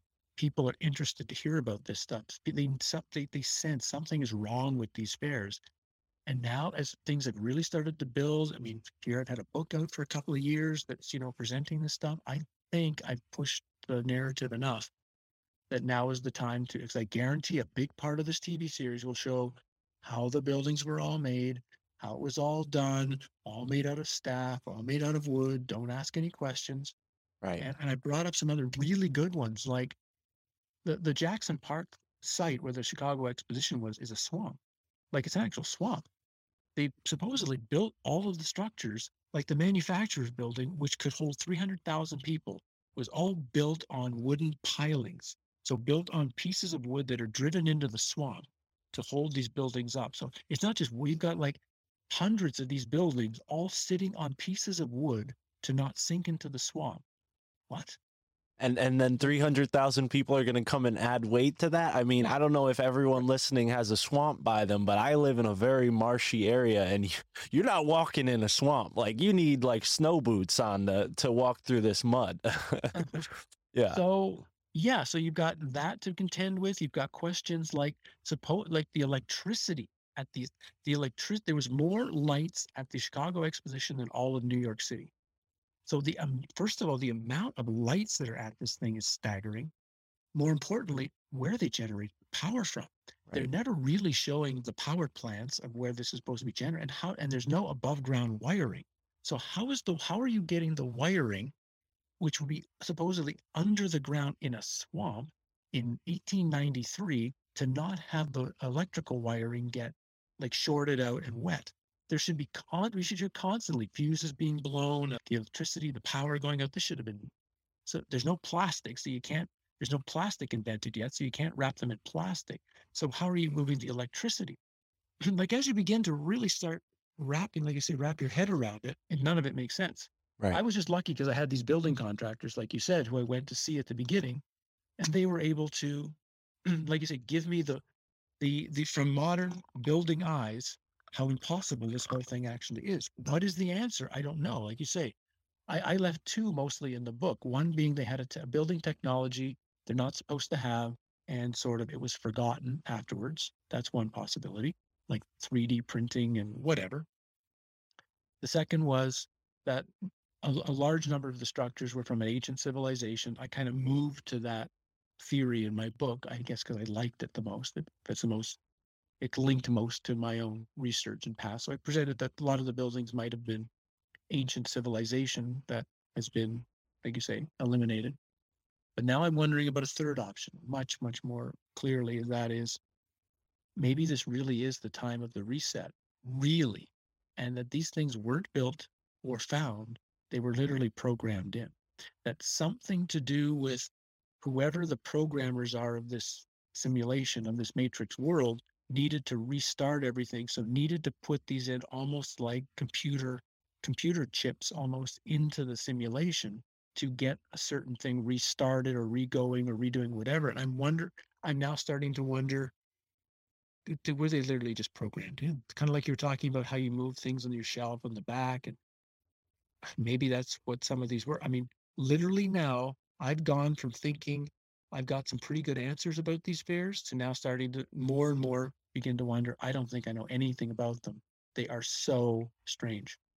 Well, what can explain the presence of these buildings and then their subsequent removal? It just seems like if they were stumbling upon an ancient civilization, would we have more record of that from, like, the settlers and whatnot, and the people who weren't part of maybe like a Smithsonian or Freemason group, the people who were just around? They can't keep a lid on everybody. Where did they come from? A lot of the people in the Tartaria sort of speculative realm say, well, it was the mud flood and there was all this mud and all the buildings were, caked in mud, and then they just came and they dug them all out and, threw a party inside of them and then destroyed them. It's like, to me, that might, it just doesn't satisfy me, and the simulation theory idea it's not new to me, but I have a hard time going there. What kind of was a weird angle that I wanted to take with it was, what if the French were in this part of the area? And I don't want to pin it totally on the French, but just because of the Louisiana Purchase, we know that there was a lot of activity going on here. What if that activity went further back than we thought, and maybe there were people who had always lived in the United States that were kind of slightly on the fringe part of the rest of the world just through trading, and then Napoleon came and kind of was like, oh, this is all mine now, and then the Americans bought it from him and were like, all right, well, we can't keep this here because people will know that this land isn't ours and it's really someone else's. That's just where my mind goes, but maybe that's too conventional.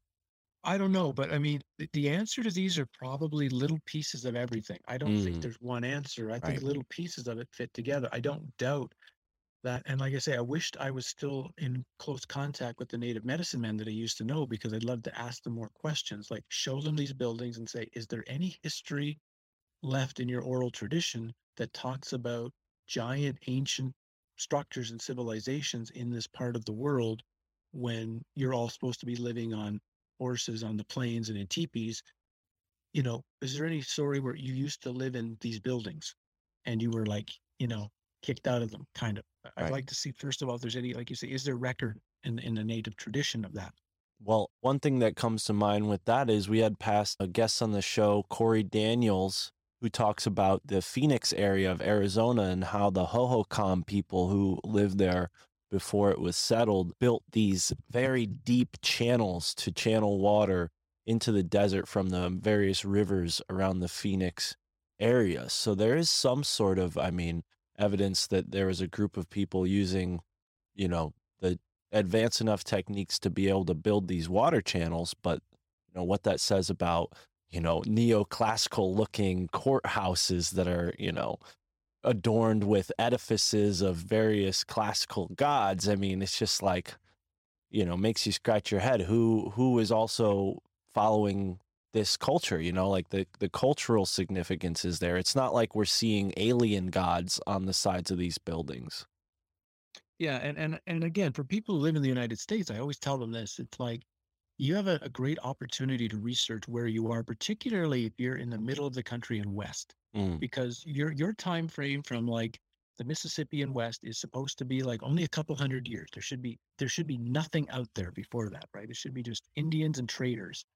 So go and see your state capital in whatever, whether it be Oklahoma or Iowa, or it doesn't matter. The building will be spectacular. Like it will be a giant domed, beautiful Greco-Roman structure, usually built in like 1820 or 1830 or something, when there's like 100 people living in this place. And you have to ask yourself, one, why would you build that 170 years ago? And then two, how did you build that 170 years ago when you have no infrastructure, no roads, no even access to materials? Where does all this stuff come from, and why do you need that particular building? So for me, that's a great example that people have right now, where no matter how weird the world is, you can still in your state go look at your state capital and ask, when did they build it? What's the story? Look at the oldest photographs you have of it. And it'll always often be just sitting in the middle of nowhere with like, yeah, just mud, surrounded by mud, and no roads anywhere. That's the other one that's always so much fun for me. They build these structures, but they don't think to take time to build a road first to make bringing the materials in easier, which would be no brainer. First thing you do, right? well, yeah, absolutely. Never mind the fairs, even just trying to explain all these state capitol buildings, you're stuck. Right. Yeah, one that sticks out in my local area is here in New Haven, Connecticut. The courthouse has what seems like Roman gods next to naked boys, next to another a sort of Caesar-looking figure in a chair, and again, naked boys. So I don't know what that says about New Haven in general, but it's just weird stuff you can find on the sides of these buildings. Not just the front, Yeah, I little, just looked at it. I just pulled it up. It actually has a very first thing I look at. It has a very much a feeling of the Pantheon, Parthenon in Rome. right. Just from the size of it, it doesn't. Of course, from the sides, but to the front, it's got a very similar front as the Parthenon. But the just, I mean, I'm not looking at the. I can't tell what this actual size is. But when I just look at a side view of it, it's almost like that's a pretty similar layout as the Parthenon. Interesting.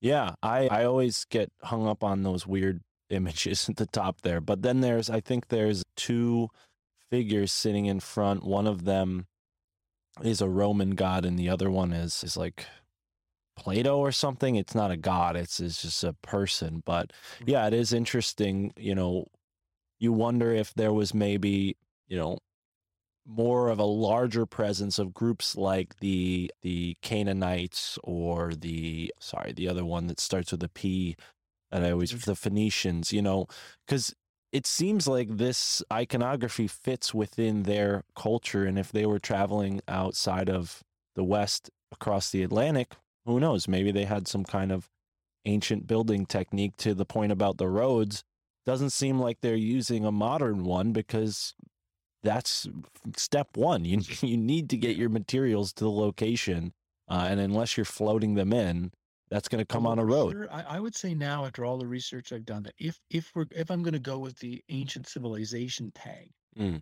if I'm going to go with that theory as the main theory, then I'm saying it's worldwide, it's all the same civilization. So what we know is Greco-Rome, Greece and Rome is one civilization, not separate civilizations, and that civilization is worldwide. It may have had different names. There would have been a different name for that civilization in North America, but it's still the same connected group of people, you might say.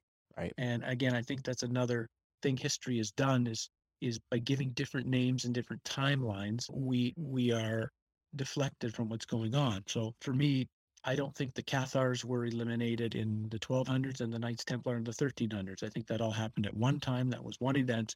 They got rid of both of them at once. Right. Like And these groups don't evolve in a vacuum, basically. Like Right. there's no isolated, they didn't all come to the same conclusion from separate means. It's a very much of a spreading out from one central source. Yeah, or at least you might call it worldwide tapping into the same source. You can think of Okay. it that way. That it's the same because again, once you know, that's really what Power of Then, my Egyptian book, was all about. It was the main point I tried to make. I would rewrite it completely differently now, right? Of course, but what I was trying to say was that there's a set of symbolism. There's a set of geometric knowledge, and if you can learn to understand what the symbols mean, what the mathematics is telling you, then you can open up any religious text. You can go to any building anywhere in the world, and through the understanding of because the symbols don't change. It's like they all come from the same source. So when you figure out what's being linked to in the source, then you can go anywhere and begin unraveling just about anything. Right. And that was kind of my point. So for me, I've always carried that forward. It doesn't matter what culture I look at or where I go. When you see the same symbols, the same iconography everywhere. So they're telling you the same thing. They're telling you the same thing, slightly altered maybe in different parts of the world, but it's still at the core the same. And my guess is it's because they're all linking to the same source. They're all linking to the same origin Right. somewhere. Right. And you mentioned Easter Island a while ago. Mhm. I don't know if I'm remembering correctly why you mentioned it, but I was having a Congo script, yeah. Right, That's what I meant. right. So I'm wondering, obviously the antediluvian angle plays a big role in this whole argument, right? Because if there was less water on the earth, there would be more of a connectivity, supposedly, and maybe even, create that probability of a more connected global culture who had, more than just the Parthenon. They had places like, the courthouse in Tennessee or the courthouse in Wyoming or wherever that just seem out of place. But yeah, how far into that do you go, especially given that you've spent some time in Egypt? I mean, there's evidence, right, on the Sphinx that there was a significant amount of water at one point in that area. Right. Like if you look carefully, like you'll find there's Buddhist statues on the Giza Plateau in a couple of tombs. It's quite obvious. If you study Buddhism, you can't. It's obvious that's a Buddhist. That's a seated Buddha. Is what that is. If you go to Mexico, you find tons of ancient Egyptian-looking things. You find tons of Hindu-looking things. You find tons of, you've got the Negroided skulls of Africans, the Olmec skulls. So you have this constant interconnected things that aren't even separate to the civilization. And again, the people, the archaeologists in charge of this, do their best to chop out the stuff that would ask too many questions. They don't like to show that. I think it's in the temple of the tomb of Idu on the Giza Plateau. I think that's where the Buddha statues are. They try to make sure that photo doesn't make it in any of the books, because too many people would say, that's a Buddhist statue. What are you talking Right. about? Why are they building that? So it's another one of these things that as you begin to go around the world and study this closely, because that's the great challenge. And I think it's one of the things that's really saddens now is that because travel is almost non-existent anymore, you can't do it. Pretty much can't travel now. And the only way you can study an ancient site is to be there. There's a lot of really good channels on the internet that are on YouTube that are doing really good work on studying ancient sites and whatever, but it's through Google Earth. And you can't study the Red Pyramid at Dashur from Google Earth. You have to be in it and have the experience of it and feel the stone and and do the sound test, because in the main there's many chambers. Dasher's amazing pyramid, the red pyramid. But when you're in one of the rooms, if you sound in three of the corners, you get almost no sound. There's almost no vibration. But in the fourth corner, it like turns on like the sound is in the whole room. So it's like all these little things you have to have been there to experience, to have touched and felt and smelled. So it's one of the most important things when it comes to, if you're going to study any of these sites, is you have to go there and you have to see it, feel it, and experience it and look at it. And it doesn't matter what country you live in, you have these sites available. Like, I mean, how many people that live in the United States and the Central have gone to see Cahokia in St. Louis? How many people have gone to see the Serpent Mound in Ohio? And there's mounds all over Mississippi, like Georgia and Alabama. You know, we've got the Anasazi sites in Colorado and New Mexico. A lot of people, I think, are interested in material, are interested in trying to understand things, and they forget, like, they think, I have to go see the Great Pyramid. That's the only thing I can go. And it's like, just out your back door, 30 minutes from where you live probably, is a place that you kind of know about, but you never thought about, well, maybe I should go there and spend some time and see if there's an energetic component to something that seems kind of simple on the surface, but might hold a ton of secrets for you if you just go. And especially now, when traveling anywhere is getting harder and harder and harder, what's in your area that you can go to and experience, like today? Right. And I love that you're making that point, because my friend Michael Wan and I talk a lot about this on our show, Your Handbook for the Apocalypse. You know, we're not trying to write a handbook to prepare people from, nuclear devastation. The apocalypse is this change. The world is changing. And I think one of the most enriching things I've done, and what I hope to share with this show and that show, is exactly that curiosity for place, and to explore the metaphysics of your local area and the landscape, the energies. And, being in New England, I've found that the megalithic sites are under wraps. Gungiwamp, you need permission, you need like a chaperone to go and visit. And yeah, that probably keeps the site protected, which I appreciate. But at the same time, to call up some archaeologist to give you a tour of Gungiwamp, it's a lot different than how I did it. I don't recommend people do this, but trespassing and finding it myself in the woods, it was magical. It really was something unbelievable. And then this year, that was some years back when, that felt a little safer. But this year I've been just driving around trying to learn as much as I can. And I haven't visited as many stone sites as I'd like to, but I'm getting a good grasp on where they are. So yeah, I hope that, one day I'll have a lot more to say about all that, and maybe, we can talk more about stone circles, because I'm sure there's a lot of parallels between what you see up there in Norway and what I'm seeing here in New England. We touched on that Templar connection briefly, but the Vikings were very much, a part of both areas, this area and that one. So yeah, I second that, Howdy, and I got to thank you, because this has been a really inspiring, thought-provoking, and I'm just so curious now to just get in my car and start driving somewhere. It is the middle of the day here, so I'm getting a little froggy, but yeah, tell us about your books. You got The Power of Then, Falling for Truth, Exposing the Expositions, and what you got something in the works. What's coming next?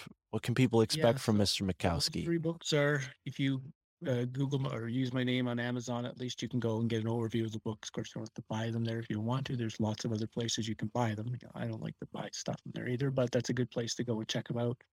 The Exposing the Expositions, there's a new revised edition.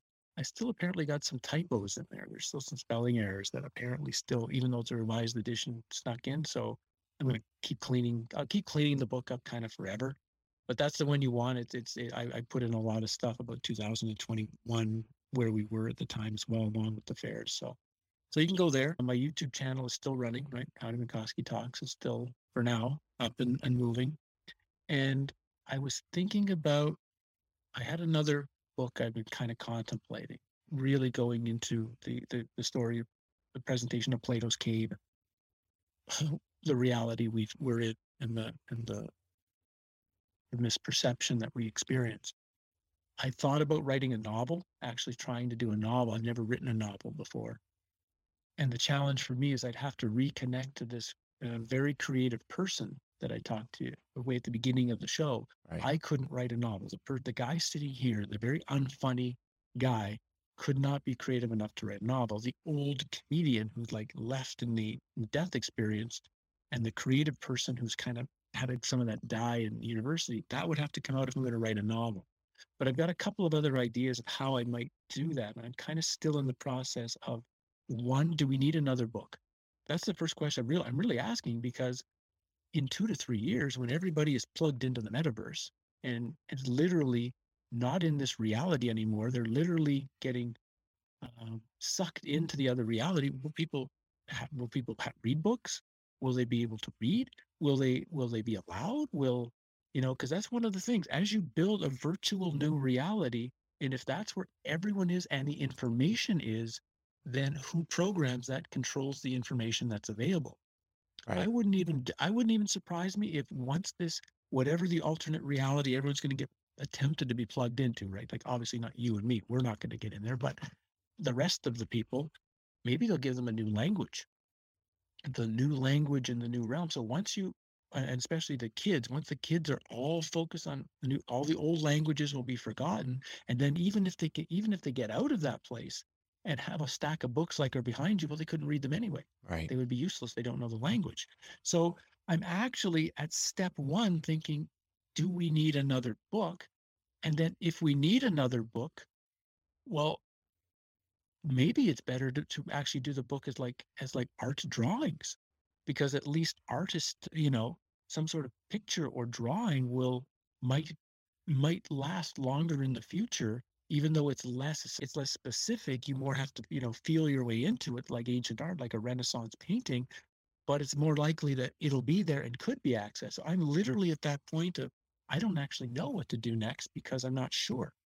Well, I think what you just said is brilliant, Howdy. I mean, the idea that we can rewrite our language to be more visual almost seems like going back to what the ancients were doing, which seems to be very successful considering we're able to somewhat translate them with confidence, right? And, they're not totally lost. So, yeah, I mean, geez, I hadn't even thought of that, this dystopian future where they might erase our language.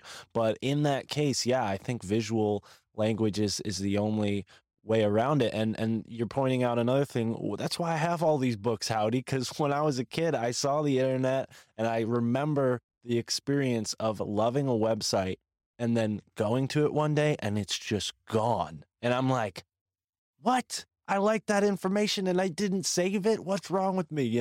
So books are kind of like my compulsory way of having a lot of security for these ideas. Right. Challenges, of course, they're getting rid of books from all the libraries. They're putting them on the internet now, right? And then they're literally destroying the books. And once it's in digital form, it can be changed just like that. Wow. Things can be taken out, things can be removed, things can be, literally, and you'd have no idea, because if you don't have the original source material, you can't check that what you're reading is the actual original written material. It's another reason why they're going that route. So, however, then we deal with, we'll get it because stop the interview, but we're dealing with like the Mandela effect, where we're starting to realize that the possibility that things like that, if they can change a line in a movie, they can change a line in a book. Right. So we're also at the point, like,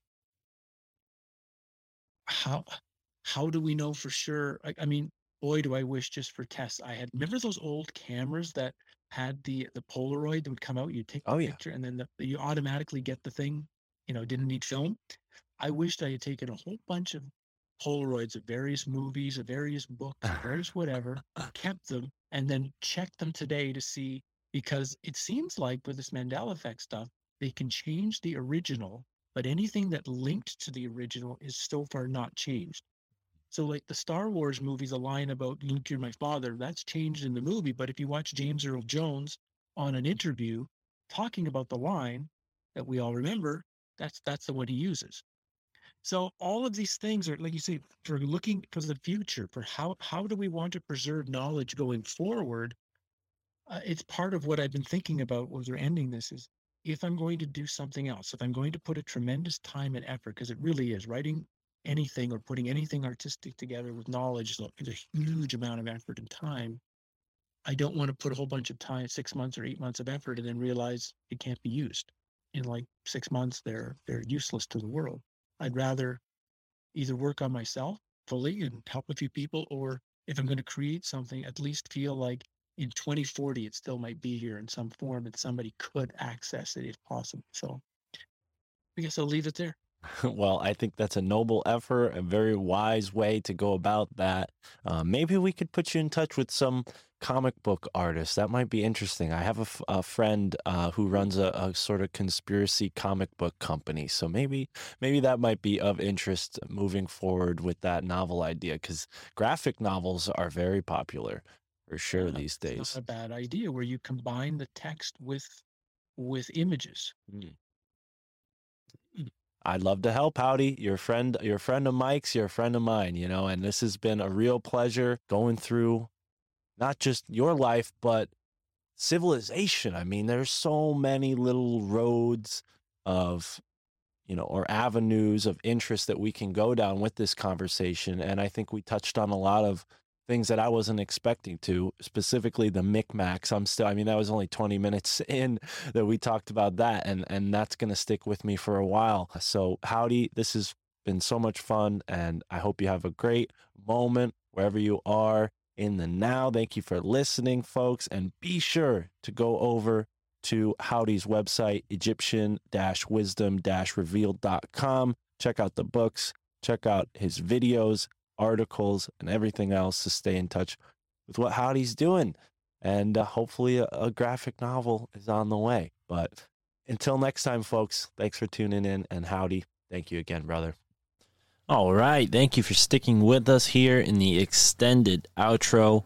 What a conversation with Howdy. He really knows his stuff, been around the globe and back. And it's cool to hear he's finding similar structures in Norway that we have here in North America, because it fits right in to the Vinland map that I was talking about with my friends on the Rising from the Ashes podcast. Shout out to you guys, Homie Romy and Dan Donunaki. And I also touched on it when I was on with Kyle and Puds, hosts of the Big Dumb podcast. Shout out to them. And speaking of shout outs, I want to give a shout out to Juan from the One on One podcast. He won a t-shirt in our t-shirt raffle, as well as Divided Being and Mr. Troy. The latter two are patrons of the show. Thank you both for your support. And Juan, thank you for sending in $5. You won the t-shirt. And for those who don't know, Juan, myself, and Chris from the Mensa podcast have started a new series. We're planning on doing it once or twice a month, where the three of us get together, either just each other or with a guest. We have a really awesome guest planned for the next episode, so stay tuned for that, a new series. Speaking of series, my show with Mike is taking just a pause for a week or two. Mike's gotten somewhat busy, but don't fret, that show will be back on track very soon. Mike and I will get together at the end of the month and record another episode. And Dave and I as well are planning on recording another Elemental Philosophorum in February. And we got a lot of interviews coming out in between this Howdy Mikowski interview and all of that. So we'll see. But in the meantime, the show is growing. We have 2 new members of the Best Friend Book Club and 4 total new members of the Patreon. So they are all going to receive spirit animal names right now. Thank you so much for being here. Thank you for listening. And if you want to support the show, because this is not a free product, I know you're listening to it for free, but this is how I get paid, by folks supporting us and showing us some love on Patreon or Rockfin. It's the only way to keep this show going. It's the only way to keep this show consistently on the air on the audio waves, man. So here we are. We got 4 new patrons, and I want to show them some love. The way we do that around here is by welcoming them to the family with a spirit animal name. All of you who are part of the Patreon now have your very own spirit animal name. This is not your proper spirit animal. I encourage you to discover that on your own. And this doesn't come from any proper culture. It's just a fun idea that I had. It's not related to any spiritual practice of any kind. It's just fun.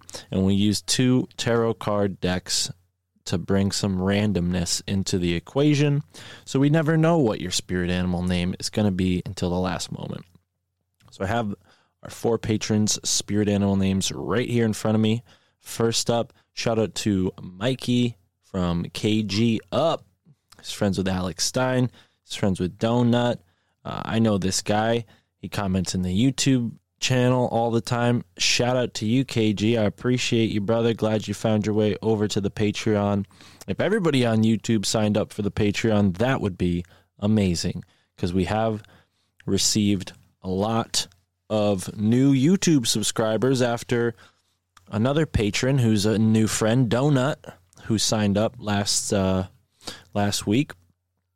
After he aired our episode together, I got a whole bunch of new supporters. So thank you all for coming and showing up to the show from Donut's channel or wherever you found me, maybe through Tinfoil Hat.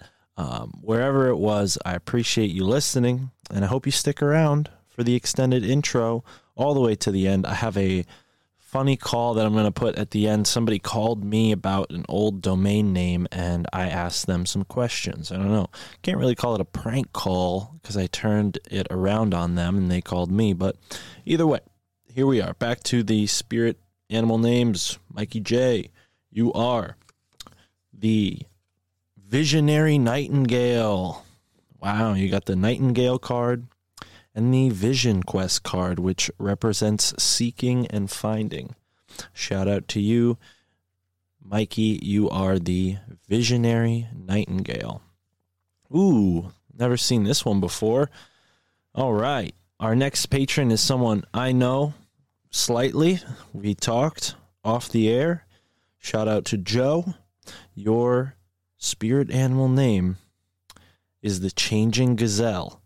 You got the Gazelle card, and you got the Rite of Passage card, which represents change. And that is definitely significant if everything he told me is true. And I'm really, really glad you're a part of the Patreon. Thanks, brother. Next up is another friend, new friend, who sent me some emails, and we talked a little bit. Shout out to the Vermont Hip Hop Collective, which is the name they're going by on the Patreon. Oh, man, and you got a good one. You got the Octopus card and the Great Smoking Mirror card, which Donut also got that card as well. So we're going to call you the Great Smoky Octopus. Now we have a Great Smoky Cheetah, a Great Smoky Frog, and a Great Smoky Octopus. Shout out to you. Welcome to the Spirit Animal family. And last but not least is our final member who joined, most recent member who joined, I should say, not final. Amber joined the Best Friend Book Club. Shout out to you, Amber. Thank you for your support.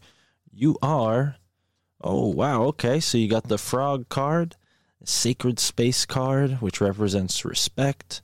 So you are the Sacred Frog. Thank you so much for being here, Amber. Thank you to everyone who signed up for the Patreon.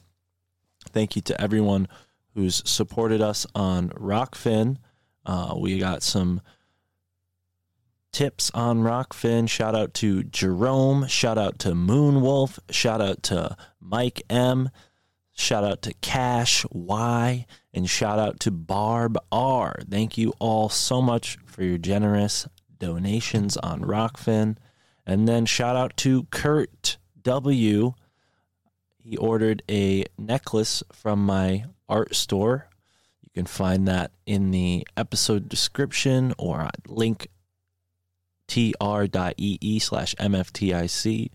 You find the art and the merch link tab. Click on that and go check out the art made by yours truly. I make all sorts of jewelry, crystal pendants, and my girlfriend Tara is a painter, so her paintings are there too. And Kurt was kind enough to order a really sweet wrap that I did, I think, a year or so ago, with amber and amethyst and 2 pieces of tiger's eye, some copper wire, and even a copper bead.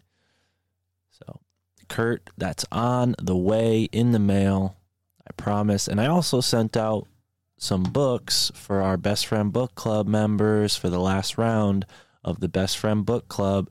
And I try my best to get it to you after your first payment.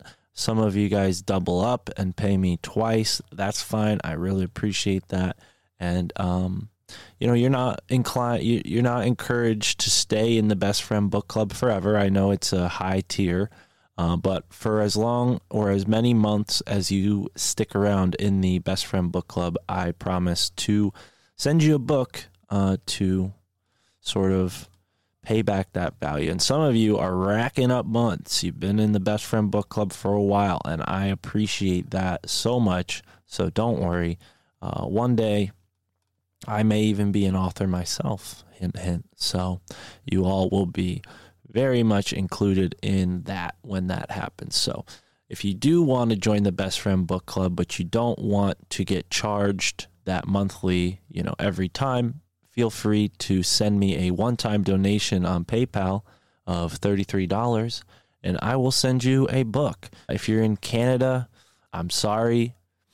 It is quite expensive to ship you a book. So I really, I don't want to send you like a magazine. I want to send you a book that you can really get something out of. But obviously, the heavier the book, the more expensive it is, and it's already very expensive to ship to Canada. So that's, it's not really a warning, it's not really an apology, but it's just sort of a clarification as to why I send the books I do. If you're unhappy with the book, I'm sorry. I can definitely send you another one, but I just can't promise, how fast I can send it, right? So, but, Best Friend Book Club at your own risk. I'm doing this for a limited time. It's not going to happen forever, or otherwise I would run out of books, right? I mean, I don't want to give away all my books, but either way, the Canadian folks, I will send you. If you sign up, I'll send it to you. I'm just warning you. It's not going to be like an encyclopedia or anything.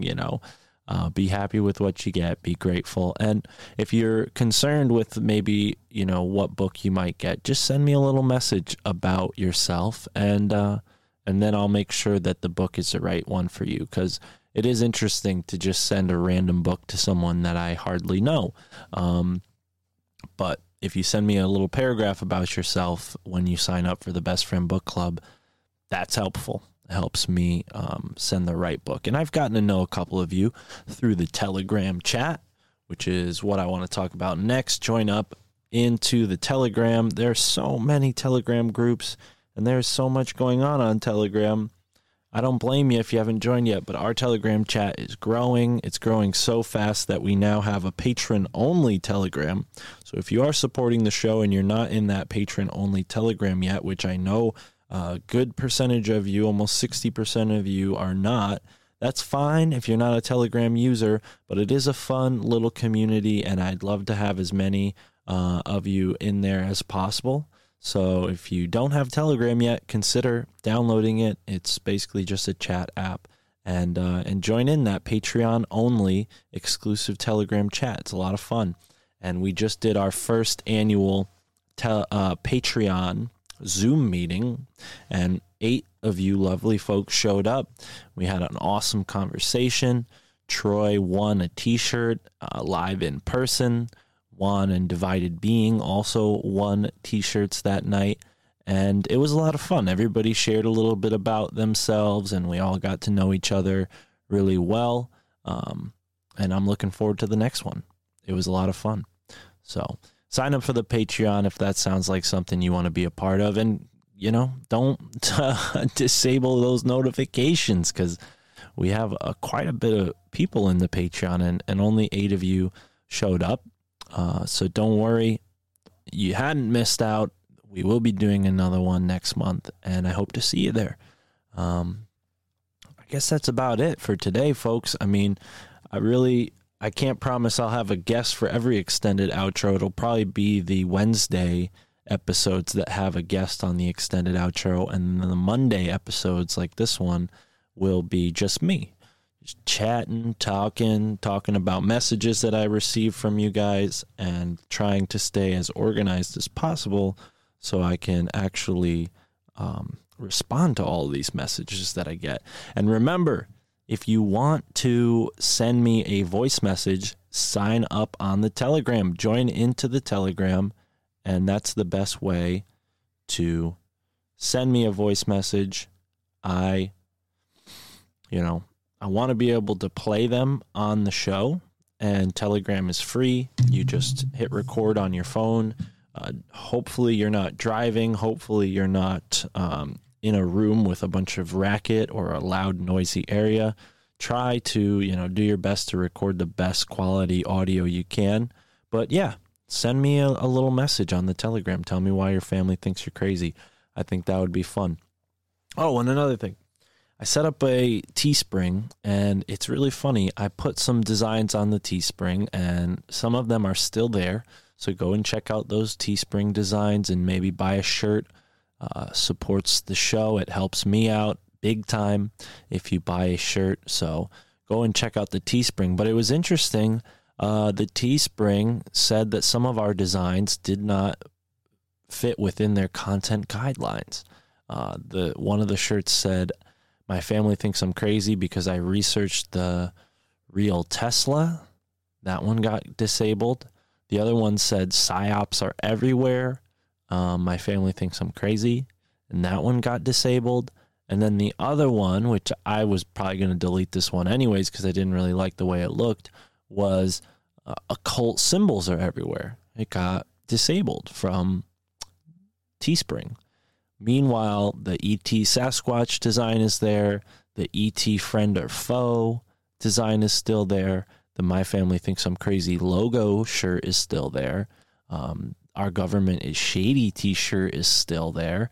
And the Synchro Mystic Wizard t-shirt and gear are all still there.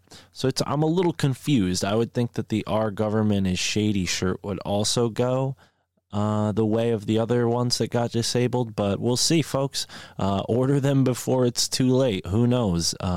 Another shout out to Donut. Donut ordered our bold MFTIC design, which, in all honesty, I put there just as a test, and Donut liked it, and he bought it, and I hope he takes a bunch of pictures of himself wearing it and puts it on Instagram and shows some love for the podcast, and then maybe I'll buy a Donut t-shirt and do the same. Who knows? Possibilities are endless. So many shout outs, so little time. We talked about the Teespring. We talked about all this stuff. Who's sent me a message recently? Let's see. We got some good messages recently. Let me go back into the little archives here and see. All right, so let's go. So some of you have reached out and shared some really cool stuff with me lately. And a lot of you also then just signed up for the Patreon. So I guess I already kind of gave you a shout out. Shout out to Sergio from the YouTube chat, sending me a care package. I appreciate that, brother. And yeah, I guess that's it. I've been watching some Sam Hyde stuff on Gumroad. That's hilarious. I watched that iDubbbz thing with Sam Hyde. That was funny. Had kind of a rough week. I want to do these extended outros some justice, and I want to give you guys more content. Shout out to Pete C., my homie in Colorado, because I know homies like Pete C. are listening while they're at the gym and they're working out, and they got their hands are all sweaty, and then they reach into their gym shorts and then their gym shorts fall down, and then they're like, shit, I got to pull my pants back up. And then they're like, oh, damn, I got to grab my phone. And then you pick your phone up and you hit the button skip to like find a podcast. Your hands are all sweaty, and then your phone screen gets all dirty. I mean, come on. So I'm going to make the episodes longer, shorter, but we'll see. Who knows? The intro's shorter, the outro's longer, right? That's kind of the idea. All of you who are helping on the Patreon, that's a big help. And Rokfin as well. Even though I'm kind of not really into crypto that much, I'm figuring it out. And if anybody wants my rare Pepe NFT, I am going to sell it, but you got to offer a high price. I mean, I'm talking 5 G's, baby. This is a rare Pepe NFT. If you want a rare Pepe NFT owned by Mark from the My Family Thinks I'm Crazy podcast, just let me know. 5 G's. This thing's going to be worth a lot more than that. But I'm trying to get into an apartment, and that's what I need right now. So if you got 5 G's and you want NFTs, I got a very rare Pepe NFT. I actually have 2 of them. I don't know if I want to sell both of them, but I will sell you this rare Pepe NFT for 5 G's. And I know people who don't know NFTs might think that sounds crazy, but people who know NFTs are going to be like, damn, that's a steal. That is a steal. Hit me up on Instagram at My Family Thinks I'm Crazy, and that's how you can get that NFT. We'll hook it up. Who the hell are you? All right. Can you hear me, sir? Yes. Oh, Clearly. so my business is podcasting, and one of the big topics that we've been talking about lately is this whole pandemic nonsense. I mean, what do you think, my friend? We're living in crazy times. We're living in a world where they're trying to force things upon human beings that were banned in the Nuremberg trials, experimental medicines. What are your thoughts on that? Right. Actually, you are doing like podcasting, right? Online podcasting, correct? Correct. And I'd love to know a little bit more about what's going on. Do you want to know about COVID? Yes. The current situation? Yes. Actually, the situation is not very good. There is no complete lockdown here, but like after 10 p.m. in the night, there is night curfew is there, nobody in the road. And we are in the office with 50% population. That's all. Situation is not very good. Right. People are getting infected, died, admitted to the hospital. Doctors and nurses are getting infected. Situation is not good. Yeah, I definitely hate to hear that. That doesn't sound great. Does it make you suspicious at all that, Bill Gates was all around various countries, India being one of them, various African countries, doing these experimental trials? It seems a little suspicious to me, at least. What are your thoughts on that? Yes. Okay, Mark. Nice talking to you. Okay. So, anyways, that does it for today's show. I hope everyone out there listening has a wonderful moment wherever you are in the now. Keep your head up. Don't let anything get you down. 2022 has just begun, and we're in the season of the Capricorn. It represents hard work and all that good stuff, and you're going to see it in this show. You're going to see it in this episode. Oh, you already did. And the next episode we have coming out is with our friend Kent Woods. What do we got after that? We got a lot of great episodes coming out in the next few weeks. Brian Cote Noir was on the show. Gordy Hamill. And those are all available on Rokfin right now. So go check those out. And Kent Woods. Yeah. And Patreon as well. Don't worry, patrons. I will get those up there right now. So anyways, thank you for being here. Thank you for listening, and have a great